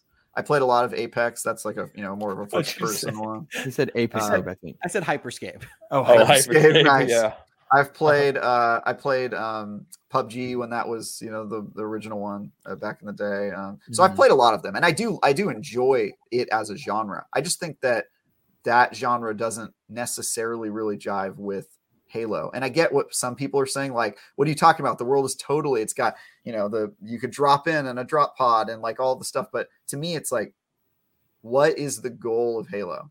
To make an awesome, shooter campaign, integrate an arena sandbox shooter, kind of like a competitive multiplayer. And I just think this is really out of scope. So. Badbit made a good point about Warzone, that happened, and it shows that it can work. And I think he's right when he makes that point, because it was not originally, it was more arena based. It was more TDM. It was very different than BR, but the mechanics, the engine, the feel can work. And I think you could make a Halo version of that. I've talked a lot. Warzone now exists because Activision put every single developer on making stuff for Warzone. That is the only thing they're making right now. So they are vastly bigger than 343. The question is, are they going to be able to support either their multiplayer, their campaign, or their battle royale to the extent that Travis suggests, and I think he's right, they would need to do so.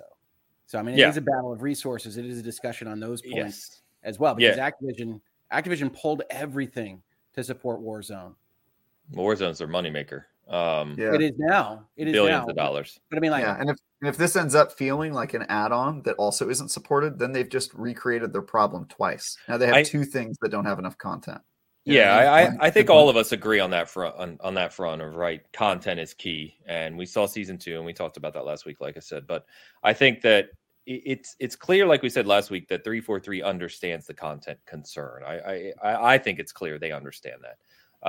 And they're driving towards that. Whether I think it's to be seen whether they can release this mode as a fully featured kind of fantastic mode and fully support it along with continued season content that's interesting and extensive. I think your guys' point and concerns there are absolutely valid. Well, Warzone has the same problem that I think Luke properly identified, which is the third person is easier to monetize than first person. And Warzone has seen this in spades. And they've figured it out with various things that they can do that Halo might not be able to match, which goes to Travis's point. And I would love it if there were an awesome Halo Battle Royale that I really enjoyed. I think fundamentally you're the last at the table right now. Halo games are different unless you're going to ditch some of the Halo staples, whether that's, shielding or how it's going to play. You're not going to feel like what people are playing right now. And to be truthful, if I'm being glib, Fortnite put in a Halo mode before Halo could put in a Fortnite mode, and Fortnite even has that advantage at this point in time. So, okay, there's a couple things I want to tackle. So, one, and I talked about this earlier in the week, and I know many of us have talked about this, is we often have the habit, and we did this last week too, of comparing to Fortnite and comparing to Apex and comparing to Warzone and things, right? Those are games with years behind them now. But they're in the market, and that's absolutely. Absolutely. And I think the reason that we've seen Infinite kind of drop to the player counts has dropped recently is exactly what we all said, right? Is they just haven't delivered the content, and there's more interesting things or newer things to go experience right now. But I wanted to speak specifically about Battle Royale as a methodology. Like, is this a mode that'll work in Halo? Because I'm definitely on the positive side here in thinking it will. So you touched on one thing I thought was interesting, as you were saying it, Travis, which is fundamentally in like games like PUBG, right, or Apex or those games in general, you're looking for loot and you're kind of leveling up after every drop, right? And there's this scale of loot and scale of weaponry and scale of armor that doesn't necessarily tie into what a Spartan or even an ODST would be. And I think one of the ways I've thought about how they could overcome that is they did that in Halo 5, and they did it quite well.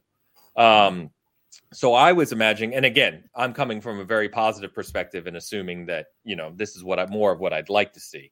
But what I was envisioning, right, is if you take that kind of open world design that you have in Halo Infinite's campaign, but instead of just using that blank kind of canvas, you incorporate classic Halo map design across that space, right? So like an area, how most BRs obviously have all these different key points, right, that you can land in, et cetera. And they have certain design aesthetics that are key to the map on that point. Wouldn't it be great if a part of this open world, this BR world, was Blood Gulch, right? And a part of it was a lockout tower. And a part of it was Warzone. That's the Warzone mentality. Exactly. The same model, right? Part of it was Valhalla, because immediately then you have recognizable kind of nostalgic feel for Halo players as it is, right? Plus, it also creates a wide variety of combat scenarios that you can get into, which BRs need, right? But from a weaponry standpoint, I think you have a template for Halo 5 with the rarity weapon scale leading up to legendary weapons like Linda's sniper rifle and Kelly's shotgun and these things that you can find. Bring in the Halo lore to go with your weapon upgrades that you can find would be very interesting. Halo 5 did that with scalable weapons with the packs. That's exactly what I just said, Luke. What I meant to say was I was agreeing with you. Yeah, so I was just saying. So because Halo's Warzone and Halo 5, that's what you did, right? With the cards, and you got those upgraded weapons. Mm-hmm. And then I think from a Spartan perspective, would you guys want to see something like they did in Halo Infinite's campaign, where you can find upgraded shields, upgraded, tossable shields plus your armor shield. You have you could maybe you have the grappling hook at launch, maybe you don't. Maybe you can find the grappling hook. I don't know. I'm just throwing things out there. But my point is that I think there's ways that you can incorporate the typical BR design of upgradable players and loot into the Halo sandbox, because they kind of have a template of how they could do that on their past couple of games. So that's one major point I wanted to make. Yeah, I think those are all fair points. I would love to see what their vision of it is. I still think that building it is a misplaced use of efforts when they're currently suffering from, a content drought on their existing game as a service. True, but I think you even made the point last week, which is where they are now in this curve of release, right? Is they're still very early. Yep. And it's normal. Totally. And it's normal. And again, maybe I'm being overly positive, and that's fine if I am. And we'll obviously monitor this over the next several months. But I think that they will get to that curve, right? They'll get to the cadence where their seasons will be 3 months instead of 6. That's huge. Where they have multiple new maps and modes that are introduced with each season. That's your arena and your big team, your core Halo experience, right? Then Forge is going to come along, and everything we know about Forge and what it does, if you look at Halo 5 as an example, right? You get your custom games browser. You get the Forge maniacs out there who love custom games and custom building, right? And you allow players to matchmake in custom games. That's very important, to be able to jump into games with other people globally, right? Because now you have your arena and big team. You have your open sandbox where players can just goof off and do whatever weird thing they can come up with, right? That's what's going to be Forge and custom games. And then from what we read is that the reason they're going down this BR route, which I think Luke was pointing to, is that there is an entire community of streamers and gamers, and it's a big community that only play Fortnite, Apex, or the ones we've talked about, Warzone, because Battle Royale is a huge subsection of the kind of shooting, first-person shooter / streaming. They're trying to go where the money is. I mean, community now, yeah. So they're trying to do everything now. The bigger question, of course, is can they do that, and can they do it well? That's the question. Should they? Yeah, right. Yeah. So is the thing. Should and can are two different things, right? Yeah. Should, I believe they should. Yes. Can is yet to be seen. Yeah. To me, I don't. You're saying they shouldn't, right? Yeah, I don't know. It just seems like not core to what they're trying to build. Because everything about Halo Infinite is like arena shooter, Yeah, and the mechanic, we've talked at length about that. Yeah, we love that. I think I love it to death. I think the mechanics are second to none in that space. But think about the fun we had playing in Infinite's open world, right? And the shooting mechanics and the grappling mechanics and the scalable, like putting that into a multiplayer experience, I have to think would be pretty incredible. I certainly see it. I worry about them bloating their product before they've managed to master that content delivery pipeline. That's a fair concern. Agree. Yeah, it's a fair concern. That's why I said, should they? I think they should. Can they is a whole different question. Because they don't. I don't think any of us are 100% confident, or even high percentage confident, that they're going to do all of these things well and in a timely manner. Yeah. Not without more butt shots. Yeah. They'll probably do it well, but timely manner. Yeah. It's a whole different question too. Yeah. It's a whole different question. The only helpful aspect of that is there's no competition. There's no competition right now. It's the only thing that's going to allow them to return unscathed is there's no competition right now. You mean launching? You mean launching? Yes. Yes. I'm sorry. Very good caveat to put in there. Yeah, because Fortnite's crushing it, right? Fortnite? Yeah. Sorry, no new games are arriving that would compete with its updates. That's what I meant. And so one of their competitors might end up being one of their products as well, Warzone. Oh, which is hilarious, right? To think about that long term. I see what you mean. Kind of thing. Arvin says in the chat, mode was already in development, but it was bricking Xbox Ones. So they asked Certain Affinity to work on it while they managed other important things. Probably, going back to make it not Xbox One. That's the other question, right? Yeah, that's the other question: is do you make this series and PC only? Depends on how they obviously develop it and what resources it would be a it's pulling different from. product, so they could even do it without different app. That was in the report as well, is that this will be similar to Warzone and Call of Duty, as you have a hub, but this is a standalone thing. Cool. Yeah. Which is also how you monetize it separately too. To hope the same hope I had for the show which is a different discussion. But if it gets people into Halo enjoying what I love, rock on. You know what I mean? I love Halo the same way I love Star Wars. And there's a lot of ways to enjoy Halo and a lot of ways to enjoy Star Wars. And if it gets more people interested, I don't care. That's the thing too. If it injects new life, there may be people that exactly what you're saying. There may be people that will come over and play Halo Infinite for the first time because it's a BR and that's what they like, who haven't touched Halo before. Just don't give up on your original vision and your original project, please. I agree. That's fine. Completely. I can see this being a runaway hit and then them being like, all right, Halo's no longer an arena. Hello, Vanguard. Call of Duty Vanguard says hello. Grand Theft Auto model. Yeah. Or Grand Theft Auto. Yeah. Yeah. So anyway, we'll see. We've all been kind of speculating on that for a while. But it's going to be interesting to watch unfold. I'm interested in season 2. I'm excited to get back to it. But I think season 2, over the next few months, we're going to see how adept 343 has become at kind of solving some of these issues. I think internally, it's fair to say, of content delivery, right? We're going to need to see what they can do over that 3-month season to keep players engaged and how quickly they can kind of pivot to being ready for a meaningful season 3 launch as well. These next few months are going to be enlightening, for lack of a better word, of how 343 is going to drive forward, in my opinion. I had to add that for you, Travis. Yeah, it's thanks, important. man.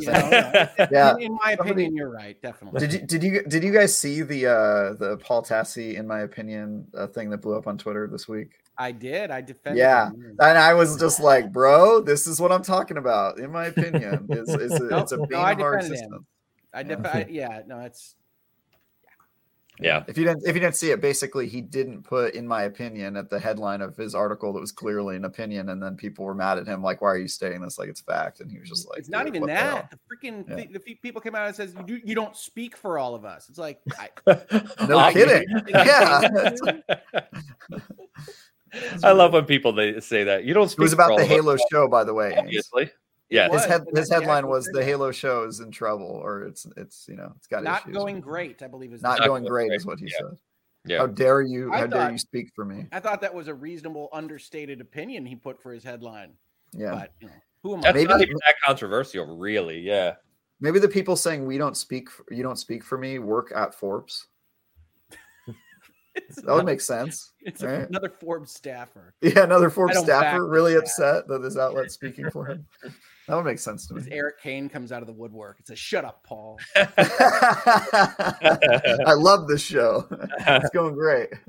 Yeah, you know what's funny, guys, and we're gonna save kind of episode discussion. Dan's not here. I know you said you haven't watched episode 4 yet, and we'll kind of move on. I know Hogue was moving on too, so I'll save that for future episode when we have a couple. All I got was a DM that said I missed more male nudity, and I said, you know what, I didn't actually miss it. Thank you though.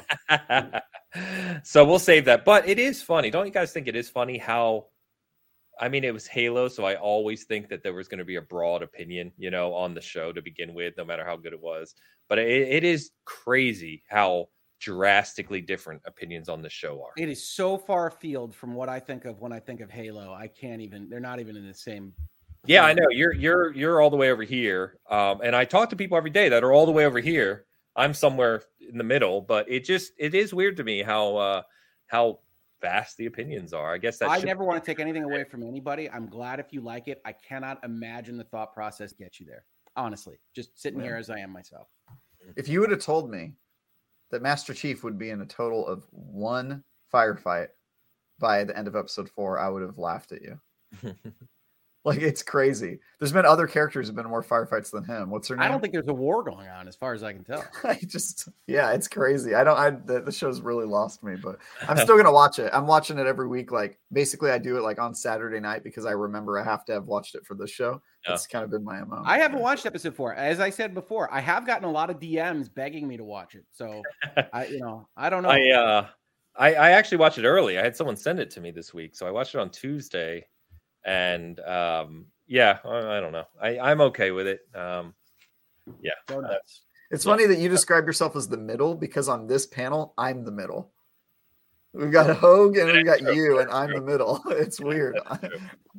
One more thing I just forgot to mention. I'm sorry, because Beast Mode mentioned in the chat too, is about this Halo BR. So someone asked, is it a standalone mode? Yes, it's supposedly, from what we know, is a standalone mode, probably free to play. You could probably expect the same type of thing we've seen out of others in this space.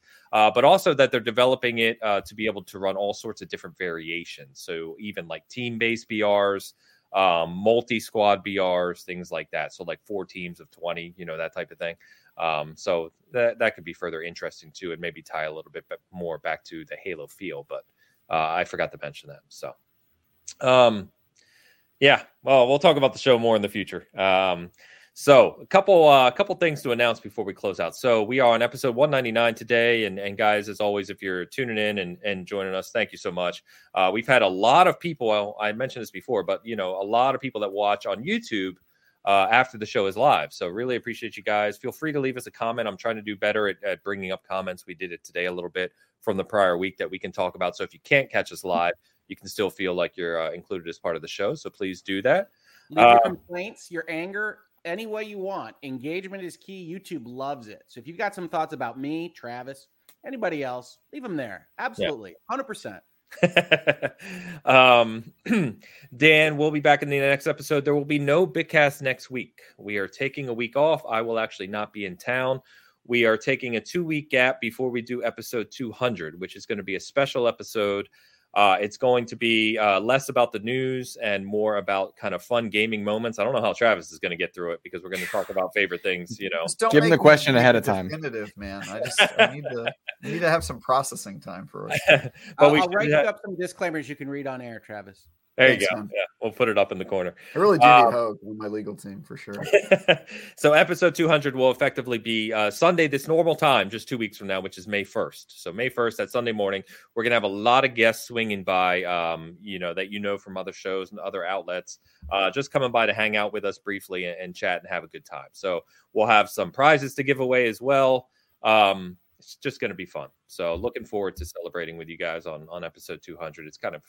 It's mind-boggling to me that we're almost at episode 200, but it's never been a better time, honestly. Love where the Bitcast is at. Love you, chat, joining us every week. The community that tunes in, you guys are awesome. So and we're growing. So if you love this content, share it with a friend, bring them in. Episode 200 is going to be a great time. Yeah, good point. Yeah, please do. Going to grift mode. I've been grifting a lot this past week. No, he's right though. I mean, it's great to be starting to see 1,000 views on YouTube for Bitcast, and I already mentioned a couple of weeks ago about how many people are tuning in and listening. It's the biggest we've ever been, and continue to grow. And it's great, man. It's really great interaction. And again, fantastic chat today. And again, it's just a good community. There's no one that that gets out of line, right? We're all just having a fun conversation. So it's we get out of line all the time, but it's in a friendly manner. Yeah. Absolutely. Yeah. Right. That's right. So anyway, should be a lot of fun. And then this week on Season Gaming, I've got the next Patreon exclusive conversation will go live later this week. It's with a big person in the industry, which I'm excited to share. I'll be sharing that early this week, but look for that. He said a big person, Travis. Don't worry about it. Man. I said a big person. You and I have already done a one-on-one, by the way. That's true. We already did. That's right. That's so actually on the channel if you want to check it out. But if you enjoy the content we do, I'll just check out our Patreon. There's some cool things that we're doing out there. And then Steve for Season Gaming will be at PAX East later this week as well. And doing a lot of coverage there for us. So look for some unique kind of interviews and game views and things like that later this week on the site as well. All right, let me jump over. Luke, thanks for hanging out with us today, dude. Appreciate you stepping in with Dan being out of town. And the conversation, as always, God of War is not one of the best games ever made, but we'll let you go on that one. Anyway, man, Luke, where can we find you, man? You can find me on all your podcast services. The Xbox Expansion Pass is the weekly show that I host there. The Lorne Landing interview went up last week, and the Shredders interview is dropping this afternoon. So you guys are more than... What's that? The Lorne Landing stuff made some noise, I saw. We talked about that at the top. I apologize for missing that. I was, Oh, no, you're fine. However the journalists of the world treated it, you should be very proud of getting messages out there and being seen. So I wanted to say that. Thank you, man. That means a lot coming from me. I really appreciate that. Thank you. But yeah, the Shredders interview drops today, and then find me on Twitter at Insipid Ghost, and keep an eye on Season Gaming. I have a print interview coming up soon. Okay. That's all I can say. Is Trademark. I just want it to get. I want to get it back before I. Yeah. I love it. All right, Rick. Thanks for taking time out of the Easter with the family today to hang out as always. Yep, we're going to be doing more Easter after this. As I said, Easter Ace Attorney is a thing that will be happening at the Hogue household. But yeah, so with all the extra time I saved from watching Halo this past week, I've been covering a lot of the first big public potential hostile takeover fight of the modern era, and Elon Musk fighting Twitter, and it's only going to get more fun and interesting from there. So if you like that, we've already got 4 or 5 videos in the playlist because there's a lot going on there. It will get even more interesting as we go. Come join us on Virtual Legality. If you don't like that, if you're interested in a little bit more salacious celebrity stuff, I'm actually helping cover the live streams of the Depp Heard trial on a channel called Legal Bites, which I would recommend checking out there. I've been on for like 31 hours, I think, in the last week. So I am commenting on Johnny Depp and Amber Heard pretty regularly. So you can go check out that. And then in the meantime, after that, I'm, practicing law, running a law firm, doing legal documents. You're not that interested in that. So come out to YouTube.com/HogueLaw, Virtual Legality. If you want more of my wonderful takes that I'm sure you agree with entirely, 1000%, I'm also at Twitter at HogueLaw, same spelling. Travis, end us out. Yeah, despite what Ains thinks, I actually am a big guy in the games reviews world. I found out this week I've written more reviews for IGN than any other reviewer. So I just want if you want I think that's awesome. Why did you say despite what Ains thinks? Because you said you're interviewing a big person in the industry. Remember? Yeah, but it was a callback. Context towards you. I know, I'm joking. It was a callback. See, I set him up because I told him that you weren't. I implied. Yeah, I was just joking, guys. Too many people involved. All right. The point is, you can read my reviews on IGN.com. And tomorrow morning, I have at 7 a.m. Pacific a review of Postal 4, No Regrets, going live that you can hate watch along with me. And then in May, I'll have my review of Trek to Yomi once that's done.